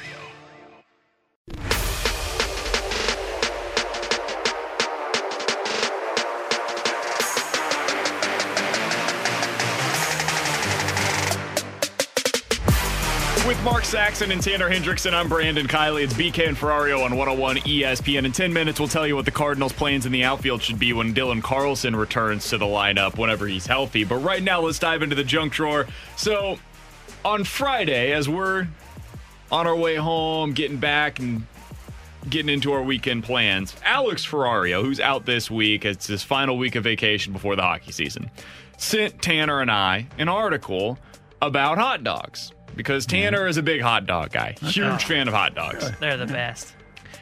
So this article is about some research that's been done on how much of your life you're cutting off by eating a hot dog. Oh, no. Don't do this to me. According to this study from the University of Michigan, every hot dog you eat your healthy life is shortened by an average of 36 minutes. 36 minutes for every hot dog that you eat. 36 seconds. Nope, 36 minutes is Are they the average. Good minutes or bad minutes? Those are the healthy minutes. That's the healthy life. Do we ever truly have healthy minutes? Well, Tanner, I think it That's depends who assuming you we're ask. healthy now. Oh. Which is a big Burgers and assumption. macaroni and cheese, just to give a little bit of context, according to this study, shorten your healthy life by about 5 minutes. That being said, apparently this thing works as a little bit of a ledger. A handful of cashews can extend your healthy years by 26 minutes. So maybe every time that you eat a hot dog, what you do is you balance it out by eating a handful of cashews. That's all you got to do. You make yourself a nice lunch. You get your hot dog. You get your mac and cheese. Just have cashews for dessert. You're fine. Perfect. Or maybe does Snickers make a cashew bar? Yeah. See, sure. I don't know if I feel like the chocolate's got to throw it off there. Nah. I may not if be. it wasn't in the survey, then they don't know. This may not be my expertise. Salted peanuts add 26 minutes to your life. I can do that. I like peanuts. How about this? That. Apple pie adds 1 minute of expected healthy life. All right, that tells me the 1 survey minute. is not right. There's no way. That is beautiful. Chicken wings only take 3 minutes off each chicken nice. wing. I feel like I've had a few too many chicken wings for that. That's a lot though. of minutes I when feel you like add I them start up, eating some more really. peanuts. That's one of those things where, like, it's like my wedding, right? You each individual expense, not all that bad. You add them all up together, you're like, wow. Yeah. When did we spend that amount of money? I probably lost an hour of my life Saturday night. We had wings, so I probably had enough that was an hour by itself. I don't know where tacos land on this. I don't see them on this particular sheet. I don't know if they studied tacos, but I would think that'd be around cheeseburger, right? probably. That's the meat? It could be in the hot dog range, and I would never stop eating tacos. That's the one food that I just wouldn't be able to give up. Like, I could tell me every taco you eat for the rest of your life is taking away an hour on the back end. It'd be worth it. You're crushing Be like worth tacos it. That's anyway. fine. Yeah. I would rather go through my life getting rid of the back end while enjoying the tacos on the front end as opposed to just not being able to have tacos. Yeah, that sounds miserable. My MO for eating is just mixing a salad every once in a while. There you go. That's a good MO, though. Mixing a salad. Yeah, that's a good MO. That's the way that's how I go about it. Tanner, are you going to consider giving up hot dogs after hearing about this? Hell no. What kind of question was that? No All way. right, now can I drill down on the hot dog thing with Tanner? Because I'm a big Chicago-style hot dog guy. How do you like to dress your hot dog? Oh, I just ketchup, mustard, relish. Oh, get out of here. Oh, Spicy stop. mustard, Stop. preferably. No. You don't need That's anything wrong fancy. Answer. You don't need anything fancy. No, what you need is chopped tomatoes, No, chopped gross. onions, sport peppers, mustard. I could go That for is peppers. a Chicago-style hot dog. It is so darn good. Onions, tomatoes, no shot. Oh, you Somebody gotta on the do it text then. line said, so according to my calculations, my healthy minutes expired years ago. That's the thing. I do wonder, like, is there a maximum that you can take off of your Yeah, life? it's called dying. You reach that maximum. Like, what's Joey Chestnut doing? And how is that guy still alive? He must eat a ton of peanuts. There's a great documentary about those guys. I think it's one of the ESPN docs. I think it's 30 for really? 30. I watched half On, like, of it. Kobayashi and Chestnut? Yes. Those guys train their butts off. Seriously. Yeah, it's insane. Yeah. So, like, I don't know what he's doing in between, but something that, doesn't take, minutes off his life, I assume, right? Well, I would imagine, because his record is like 70-something, right? Yeah. And that's in, like 10 minutes? Wait, does it count? Does it count if you, like, vomit it up? Because I'm pretty sure that's what they do. No, that's the big, thing is avoiding that, right? Like Yeah. they're not all hot dogs either. Some of them are worse, like liver eating. Oh, contests. they'll do everything. Yeah, It's it's so a little bit awful. of everything. There you go. So awful. There's like pie eating contest. I mean, it's all over the place. If you're eating 70 in one setting, I mean, you're taking off like 210. What was it? Was it 3 minutes per hot dog? 36. So let's just say that's 30. So that would be a lot of minutes. 30. None of us. 35. We are That's basically terrible in 35. math, we've learned. Roughly, it's over 35 hours of your life because I'm doing by 30. All right, so he just took a day and a half off his life off He one. took 42 hot dog hours binge. off of his life in one setting. Oh, yeah, So that's right. he took 2 days off the back end, basically. He better in eat. each He of better those eat hot nothing dog but eating contests. kale and cashews when Yeah. he's not eating hot dogs. Salted peanuts. Apparently that adds 26 minutes, so you can piece out the ledger a little bit there. What do you think the ultimate, number one thing that adds the most to your life is? I wouldn't think it'd be peanuts. According to this, it looks like it's the salted peanuts. That's the highest thing on there. Super greens, they call it. Superfoods, right? The antioxidant ones. I think those But I wouldn't think peanuts would be the number one thing. I know that survey probably doesn't have everything covered, but I'm thinking peanuts surely is not number one.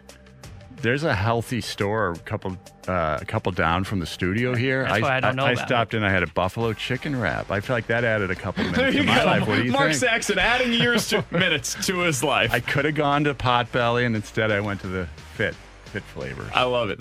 You know what? You did good for yourself today, Mark Saxon. Right. Coming up in about 15 minutes or so, we're going to play a game of in or out. If you got anything you want to send in, you can text those in. 65780 is the Air Comfort Service text line. But coming up next, what do the Cardinals do in the outfield when Dylan Carlson returns to the lineup? We'll tell you our plan. We'll hear from you coming up on 101 ESPN. This is the BK and Ferrario podcast. Now here's BK and Ferrario.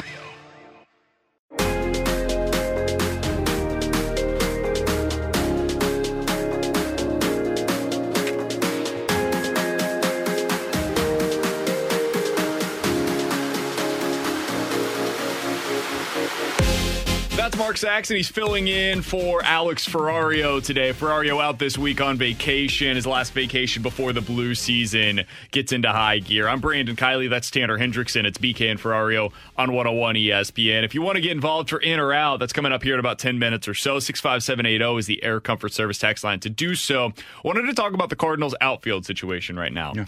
Because Lars Nootbaar has been playing very well for the Cardinals since getting this opportunity. Since Carlson's injury, he's appeared in 10 games, and in that stretch, he's batting .355 with 3 home runs, 5 RBI, and an OPS over 1,000, over 1,100, in fact.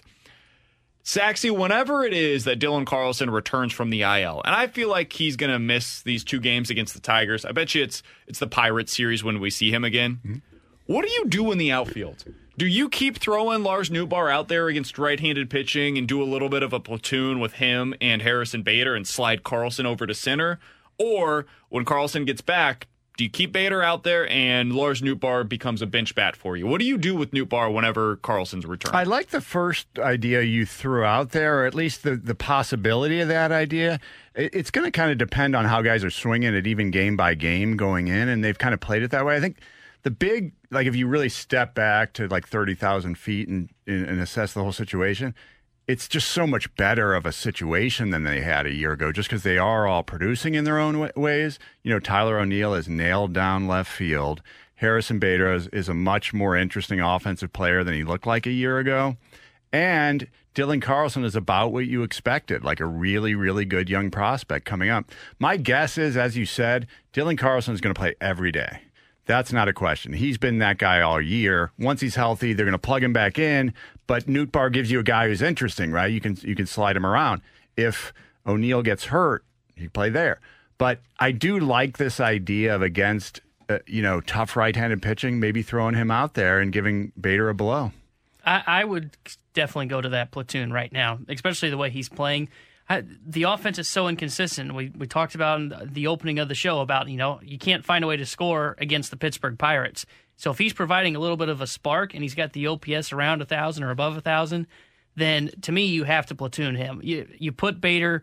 What you do is, to me, you slide Carlson into center field against right-handed pitching, and you have Nootbaar in right, and then maybe you do a defensive substitution late and to take Nootbaar out, because he has made a couple of mistakes defensively. I was at the game on Saturday. He misses the cutoff man, he bobbles it, and then the runner goes from first to second. So there's a mistake that Bader doesn't make, Carlson doesn't make, that he made. And then against left-handed pitching, you just go back to your normal outfield where Bader's in center field. And I don't like pulling Bader out of the lineup because he's so good defensively, and I normally would say, you know what, he's a perfect 8-hole hitter on a good National League team. But the way your offense has been playing and the way he's swinging, he's hitting below 200. He's striking out 33% of the time in the month of August. He looks like bad Bader right now. Yeah, so this to me, is the bad version of him. To me, you have to pull him out of the lineup against right-handed pitching and try try and get him right on the bench. But that's the other thing is, can I do it that while he's on the bench, or does he have to play every day to figure it out? That's going to be the toughest part to balance out because the numbers tell you Nootbaar's the guy to play right now. For sure. So one thing to keep in mind schedule-wise, in the Tigers series, you've got one righty and one lefty that are expected to start. But once you get into the Pirates series, the first 3 games in that series, you're expected to go up against left-handed pitching. Now, that's the current schedule. That could change. Who knows who's going to actually end up starting those games. But if it stays as planned, you're going to face a righty tomorrow night, and then you'll face 4 consecutive left-handed pitchers. So that could play into this decision as well. Right. It might be as simple as, well, when Carlson returns, he's going out there. Nootbaar goes down to the bench, and you keep Bader out there because in his career, at least, he's been very good against left-handed pitching.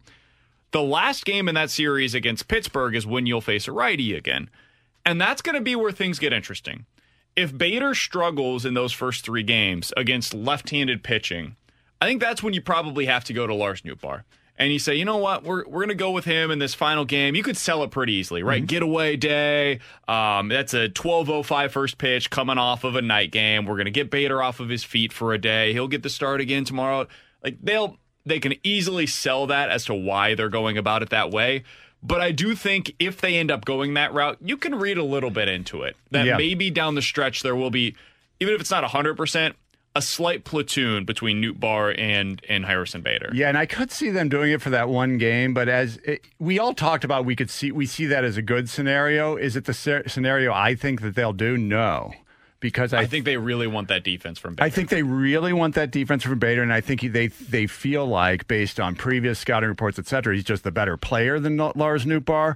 And the problem with that as a platoon, of course, is that you see you see 2/3 of the pitchers you see are righties and 1/3 are lefties. So you'd want the better player to be playing against, So you would want, in other words, you would want Bader to play more. I think what'll probably happen for the most part, if you were to look at the situation, is Nootbaar is going to sit on the bench. I just think that's what it's going to be because, look, Lars Nootbaar was not this uber prospect, right? He's a guy who has not, he's had a great 10 days or whatever it's been, but he'll probably go back to the bench would be my guess. And the other thing, too, is do you want him to sit the bench or do you want him to play? I know, and by play, I mean send him back down to AAA. Yeah. I know that's the thing that the Cardinals have weighed with like an Andrew Kisner, and they've even discussed it with Lars Nootbaar in the past, too. They did that originally when, who was it that came back? Was it Bader? When Bader came back from the broken rib, I think it was, they optioned Nootbaar back down so he could play. I think that's going to be the other challenging part, and though he provides a spark for the Cardinals, I don't know how much he can continue to do that when he's coming off the bench because hitting off the bench is such a difficult job. He's done a pretty good job of it so far. But you're right. But see, that's the challenge of a bench player. They either can do that or they can't.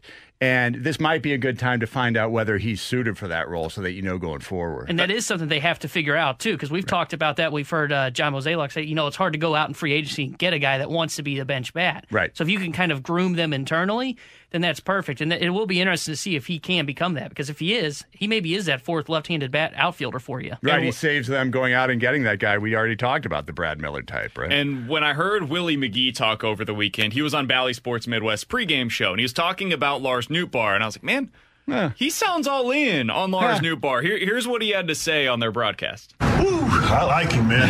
I like him. I like his whole character, man. He comes in here. He's like he's been here, not in a cocky way, but I mean his personality, his exuberance, it's like he's been here before. And I tell him, man, you're a pro, man. You're a big leaguer.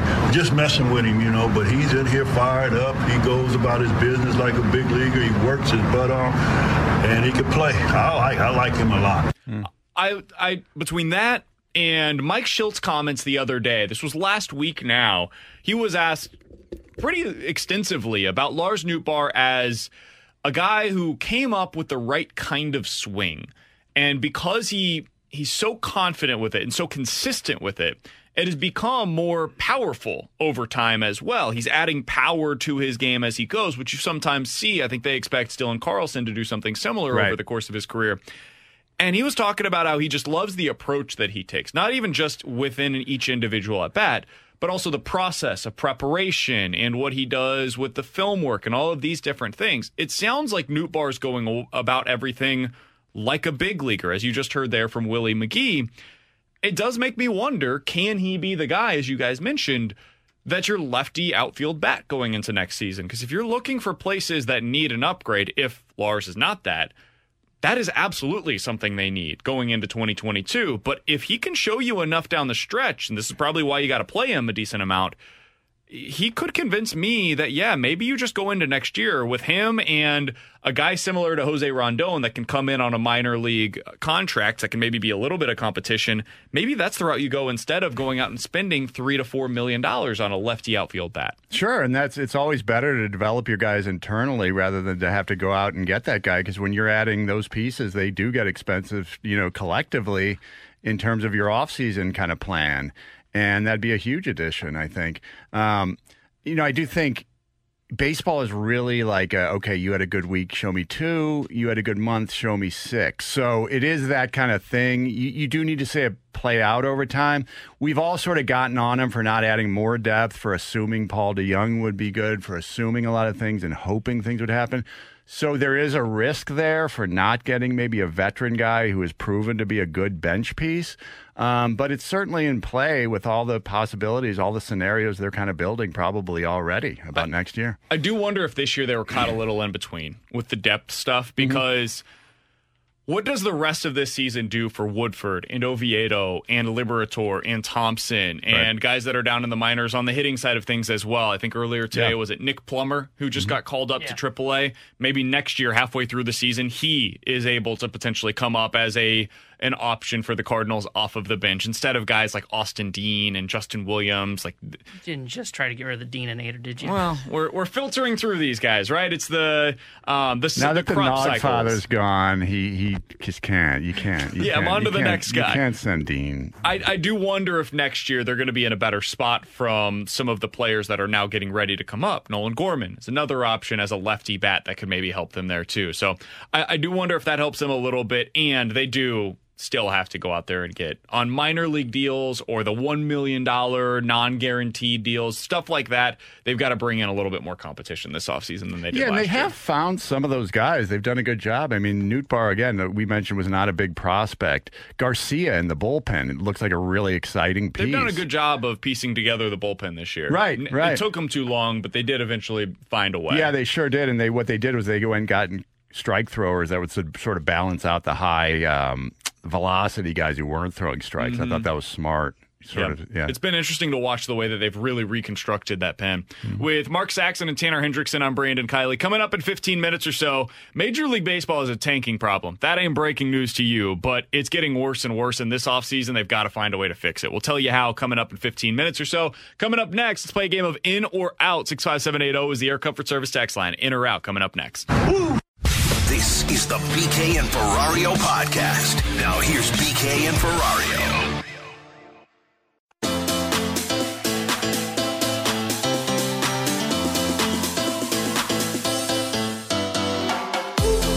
$65780 is the Air Comfort Service. I thought you had forgotten. Air Comfort Service text line for In or Out with Mark Saxon, who's filling in this week, or today at least, and Wednesday. Potentially Friday if he doesn't hate us by then.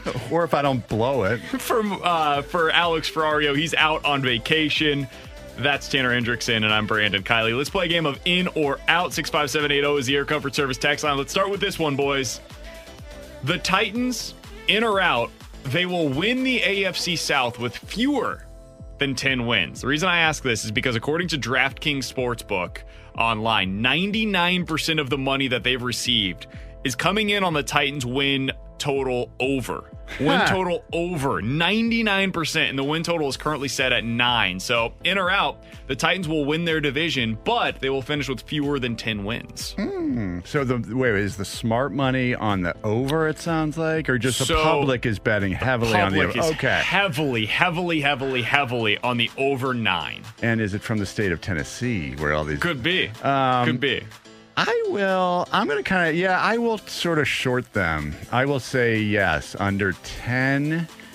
I don't know. I feel like their quarterback, he looks great for a while, but then there will be he will hit a wall. I don't know that he's as elite as some of the other guys. So I'll say they're like a 9-win team for me.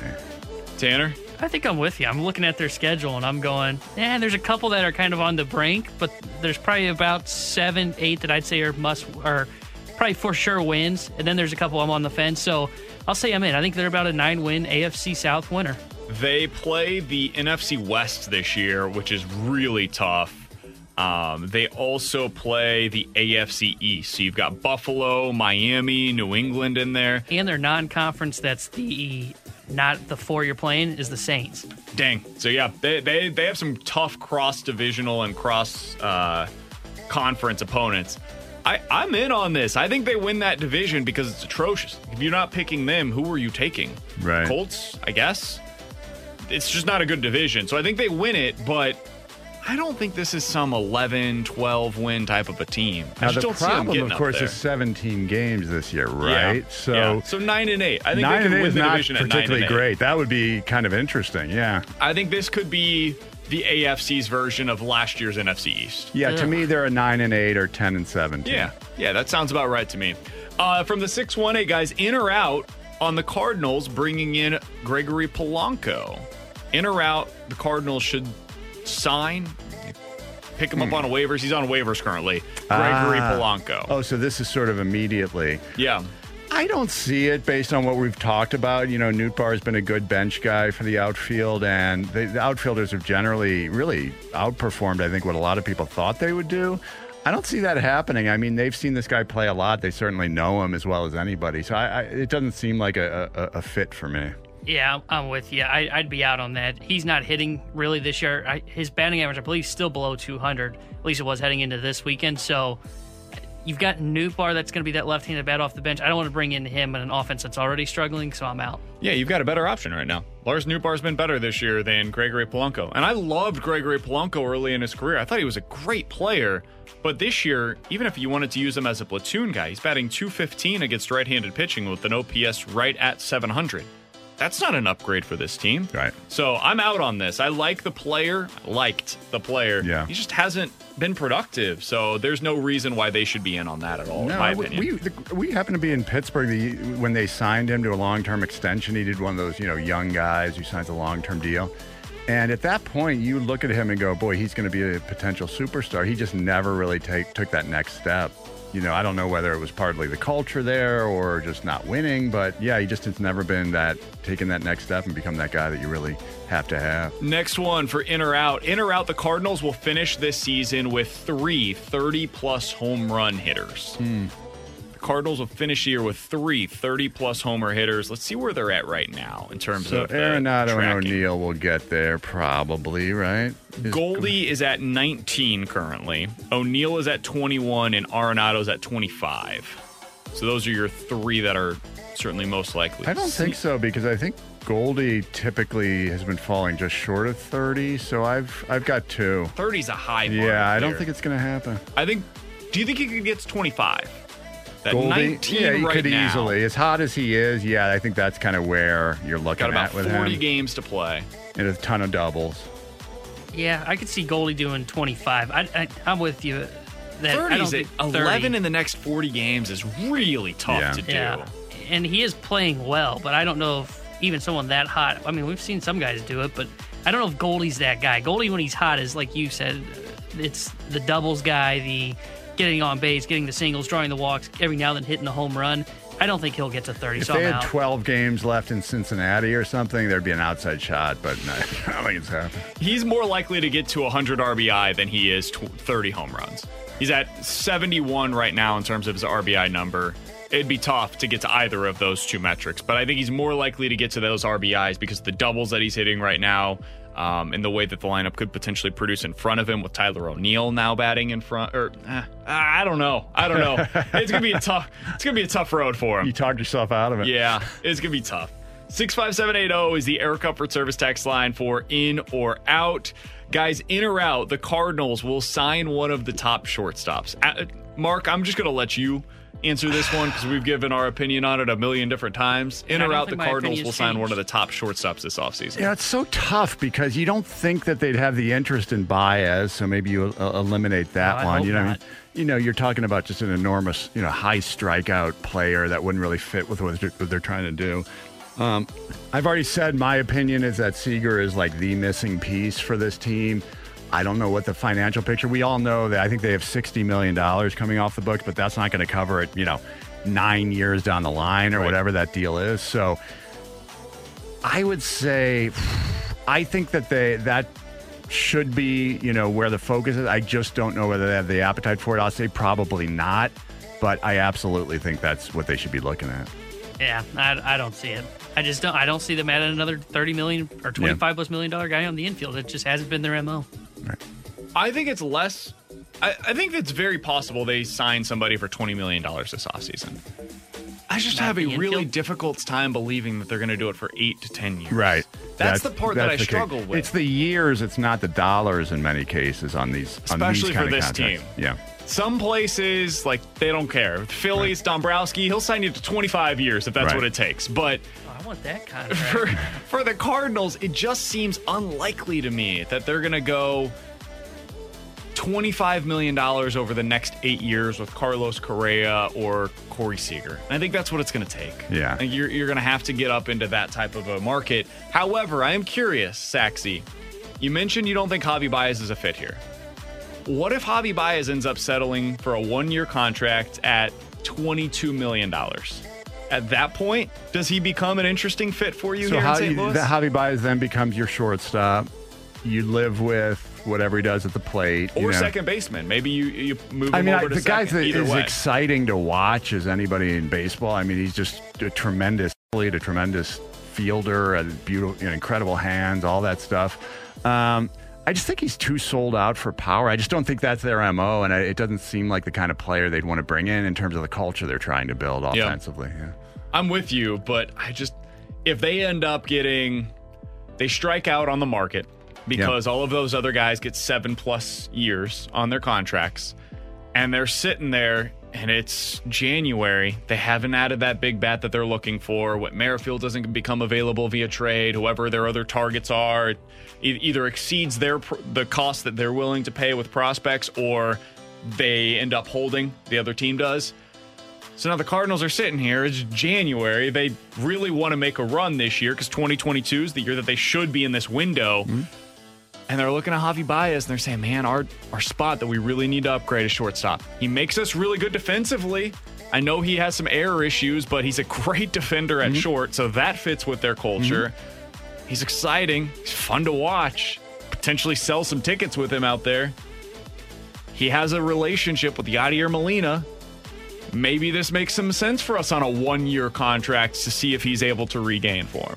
That's the one way that I think they talk themselves into it. Yeah, and we have seen them make those kind of deals with sort of the players desperate to sign because it's getting late. They're desperate to add something. We saw that with Matt Wieters. I mean, much smaller level, Greg Holland, right at the end of the offseason was that way. Exactly. I think that would be the one scenario where he maybe sneaks in. But again, I just think that, those strikeouts are going to scare him away. And again, the right-handedness I'm not crazy about. It's, there's part of it's probably the rivalry too. We don't know, Yachty does have a relationship with, he may get on some other guys' nerves. I don't know. I'm not saying I know that, but, there's part of that aspect to it as well. I think if you miss out on everybody else, then what I think they would do is they just hope Gorman takes that next step. He's left-handed. He would be up the middle. He wouldn't be shortstop, but he can maybe take that next step. Top prospect, playing well, as we mentioned, the last 36 games, showing pop. Maybe that's what they would do. I'm with you, Saxy. I don't know if they would sign Baez 1-year deal because I'm scared of his strikeouts. So I would have to think the Cardinals are too. You should be scared of his strikeouts. They're terrifying. Absolutely terrifying. He leads the league with 146 of them, and we've got 40 more games to play. Yeah. He averages more than 1 strikeout per game that he's appeared in so far this year. It's horrifying to imagine what that would look like in this lineup. But he's also slugging .475. Yeah. So that slug, it ends up being helpful. We haven't mentioned the 2 other names either, Trevor Story and Carlos Correa. Trevor Story, on the face of it, the guys we were talking about who fit here, that's the guy who you'd automatically say would really fit here. Hasn't had a great year, but boy, if he bounces back to what he was last year, the year before that, that's a very interesting name to keep an eye. I think with those 4 guys, you're going to see 2 of them probably get the deals they wanted, and maybe 2 that don't. And we all kind of agreement that Baez is probably going to be the one guy. But there maybe it's that guy who finishes third in like the money race. Maybe that's the guy they're targeting, Trevor. I don't know, but it's kind of an interesting. With so many guys on the market, could it sort of be to their benefit? With Mark Saxon and Tanner Hendrickson, I'm Brandon Kiley. We'll cross things over with the Fast Lane coming up here in about 15 minutes or so. But coming up next, Major League Baseball's tanking problem is not getting any better. And right now, the face of it is the Baltimore Orioles, who have lost 18 consecutive baseball games. How do they fix it? We'll try to figure it out because this is the offseason to do it. Coming up next on 101 ESPN. This is the BK and Ferrario podcast. Now here's BK and Ferrario.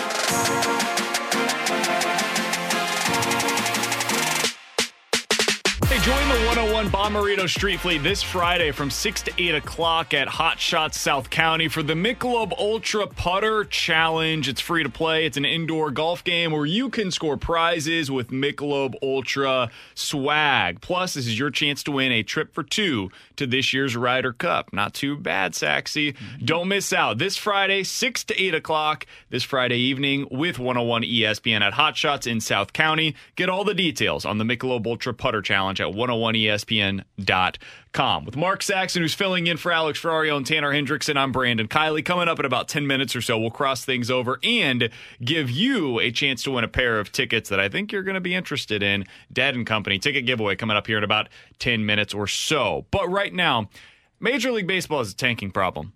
I don't know if you heard about this, Saxy. It's a very new thing. New thing for Major League Baseball. They've never had this issue in the past. They're always trying to win, right? Everybody wants to win. So the Orioles have lost 18 straight. That's not good. Just a couple of bad days. It's fine. Their run differential is now, they've been outscored by their opponents by 233 runs this year. 233. We think the Pirates are pretty bad. They've been outscored by 189. The Orioles are atrocious, and they're on pace to win roughly 30% of their games again for, I think, the second time in the last 4 years. Major League Baseball has to do something about this. And in the offseason, they're going to have a chance to do so. They've got their CBA negotiations that are coming up. And for as many things about this that we're all going to be like, can we please just stop? Just stop. Just get the deal done. Is one place they actually do need to figure something out with. And we talked about this a little bit with Danny Mac earlier today.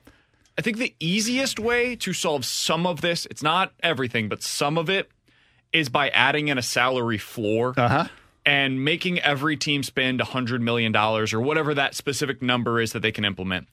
That's the first place. That is a starting point. So that way you don't have teams like the Orioles that are spending like $50 million on their entire roster. Baltimore's salary, if I remember correctly when I looked last night, I'm going to double check this, I believe it was $12 million. $12 million on their current roster? I'm pretty sure. Let me double check that real quick. I'm guessing that's active because they have Chris Davis still on the books as well. Right. So you've got some other things that play into this, but that's the number one thing that I would like to see them do. Is there anything else beyond that, though, Saxy, that you would like to see Major League Baseball do to get rid of some of this? I mean, aside from that, there's really, what are you going to do? You're going to say, okay, if you finish with the worst record, we're not giving you the top pick.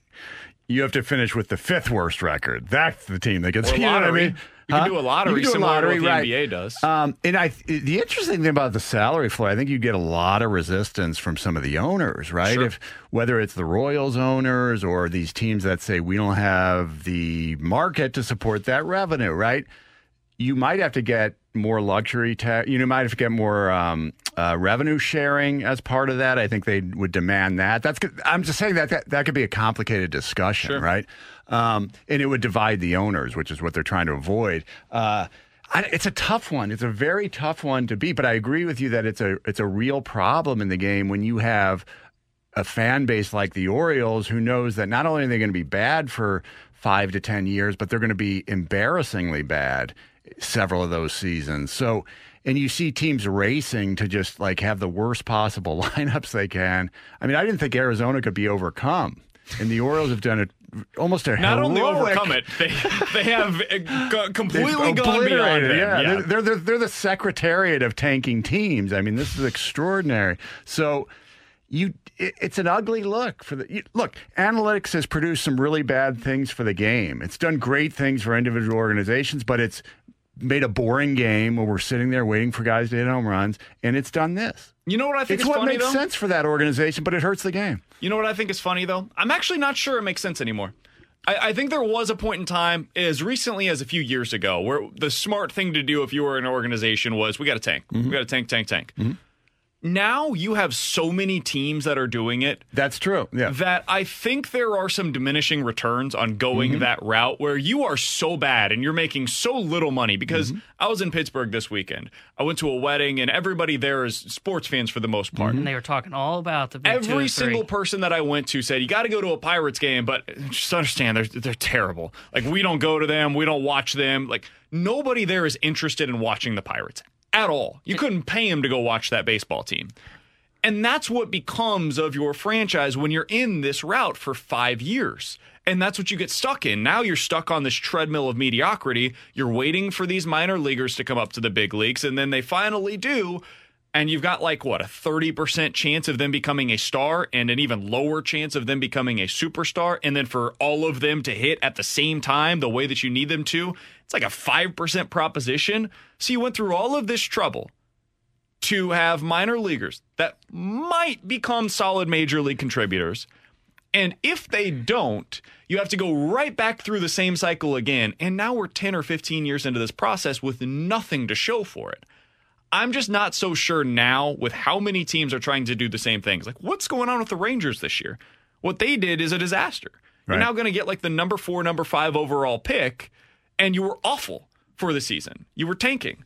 Well, that didn't help you out. The Pirates, they're the 5th pick right now. Yep. That did nothing for you. Did that going into a new ballpark, which doesn't make sense at all. Usually you go into a new ballpark and you try to re-energize the fan base. And Texas didn't even do that. They said, no, we're just going to tear it down. So the reason I bring this up is because I think there also have to be incentives. Like, I'm with you. I think you got to have a salary floor, and then you've got to incentivize these teams somehow. And that's where it gets difficult, is I don't know what will actually incentivize owners to win. I don't know what would do it. Is it more international money where you can spend extra in the international signing period if you end up, getting that top spot not in the postseason? Something like that. I don't know if that would be enough. You know, the easiest way to sort of maybe tamp down on it, you wouldn't completely eliminate it, but I think none of us would agree with this, is add wild card teams, right? So if you're mediocre, your first recourse isn't to just pull the plug and do what the Cubs did and trade everybody who's good on your team who's making money, right? Or what the Nationals did. So that could kind of do it a little bit. An ownership group that has kind of a, an aging, not great team rather than tank might say, okay, let's go for it one more year, add a little bit of around these guys and see if we can make a run at it. I guess that might help a little bit, but it's a very difficult thing to solve. And you're right, there are diminishing returns, I think, for the teams who got in late on the trend. I think the teams who did it best were the Astros and Cubs, right, who did it before everybody was doing Royals. But now there are diminishing returns, and so you ask yourself, does it make sense? Because you're also instilling really bad culture, right? Yep. When you bring these guys up, it's to a 110-loss team with guys who can't play in their clubhouse. You don't want that. Potentially, the guys that are on that roster, while they're bad, that you think could be a part of the core as well when you're good, now you've got some bad habits that potentially start to develop as well. So now when you are a good team and you're down 6-4 in the top of the 7th, are they taking a selfish at bat where it ends in a strikeout instead of moving the runners over? Are they not hitting the other way? All of these different things that you need them to do when you are going for a pennant race. Well, that wasn't instilled 2 years ago when we were losing 110 games. So why am I going to do this now? It was working for me then. I got a $20 million contract. It's worked. I'm a successful major leaguer. And that's the other thing these teams have to consider. But it's the owners that I'm worried about. Right. And I don't incentivizing them to not go down this path when they've seen other fellow owners succeed by doing it. That's where it gets difficult because these leagues are copycat, just as any business is copycat. If you see somebody having success doing a specific type of model, I'm going to do that. It worked out for the Rays. They're not spending any money. Why can't I be more like that? I'll just get another GM in here who can do what they're doing. They're saving money. They're not spending on anybody, and they're winning. That's perfect. I love that plan as an owner. But it doesn't work that way for most teams. Right. You end up just trying to follow their formula, and you're the worst version of it. You're now basically making your fan base utterly reliant on having the smartest front office in baseball rather than getting to enjoy these great players, right? And that's just kind of a bummer. You're the technology company that's like, hey, if I just find the next Steve Jobs, we're going to be great. Right. You don't want to be looking over the shoulder of the tech guy, the IT guy, to see if your baseball team's going to be great, right? It's kind of what some of these fan bases are reduced to. Maybe an example like the Orioles will turn teams off of this because they've been really awful for years now. It's not working, the tanking, right? So I don't know. Let's see how good these prospects are. Are they making the right moves? But let's hope that an example like that will sort of disincentivize tanking. Hey, 101 ESPN is your chance to win a free pair of tickets to Dead & Company. It's coming up on September 13th at Hollywood Casino Amphitheater. Tickets on sale now. You can also find a bonus chance to win tickets for Dead & Company right now at 101ESPN.com and on your 101 mobile app. Here's your chance to win them today, though. 65780 is the Air Comfort Service text line. If you are texter number 6, and you know what we talked about earlier today, this food can shorten your life by an average of 36 minutes per time that you eat it. This food can shorten your life by 36 minutes on average, according to one study. What is that food? If you're texter number 6 and you have it correct, you will be the winner of a pair of tickets to see Dead & Company. Coming up next, we're going to cross things over on 101 ESPN.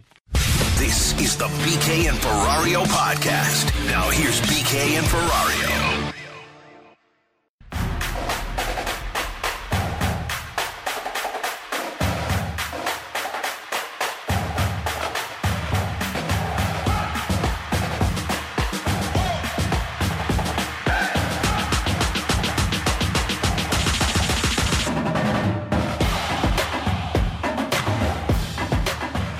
Saxon and Tanner Hendrickson. I'm Brandon Kiley.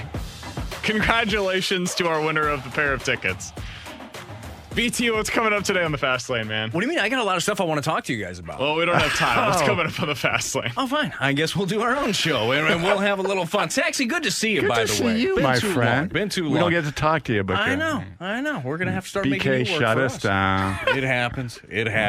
Look, we're going to break down the Cardinals. I think that there are two camps. Okay, when it comes to Cardinal fans, the camp that wants the Cardinals to make a magical run. We're talking 2011, we're talking 06, because they want to see that. And then the camp that wants them to fall on their face because they think if that happens, the front office is going to move a little bit more. So we're going to break that down. I want to hear from the listeners of where they're at. I think those are your two camps that you're in. So our show is literally symbolic of that. Not with Saxy, but normally, because Alex is in that second camp, and I, of course, being... Way to throw a guy under the bus. Alex has said on the radio specifically, I think that they're going to be more aggressive if they don't make the playoffs, so I would kind of prefer to see that. I just go with whatever's kind of, whatever the text line's feeling, I'll ride the wave. Yeah, that sounds about right. And I'm the guy, of course, because I'm super optimistic Cardinals fan that has been holding on to all hope all season long. I can't stand that guy. Does he strike you as super optimistic Cardinals fan, by the way? Can't tell you which camp I'm in. Yeah, I can't imagine. Looking forward to that. That's coming up from 2 to 6. We'll be back tomorrow at 11 right here on 101 ESPN. You've been listening to the BK and Ferrario podcast, powered by I Promise. Peloton's best offer of the season is here. Get up to $300 off accessories when you purchase a Peloton bike, Bike Plus, or Tread. Choose from a variety of accessories, like our cycling shoes, a heart rate monitor, non-slip grip dumbbells, and more. If you've been looking for a sign to join Peloton, this offer gives you everything you need to get going. This limited time offer ends November 28th. Visit onepeloton.com to learn more. All access membership separate. Offer starts November 14th and ends November 28th. Cannot be combined with other offers. See additional terms at onepeloton.com. The Venture X card from Capital One gives you more of what you love, like premium travel benefits and access to Taylor Swift tickets. Oh, I do love her. Earn 5 times miles on flights and 10 times miles on hotels through Capital One Travel. Enjoy your stay in Suite 13. Whoa, 13? That's Taylor's lucky number. Plus, get access to Taylor Swift The Eras Tour, presented by Capital One. Maybe I'll see you there. The Venture X card from Capital One. What's in your wallet? Terms apply. See CapitalOne.com for details.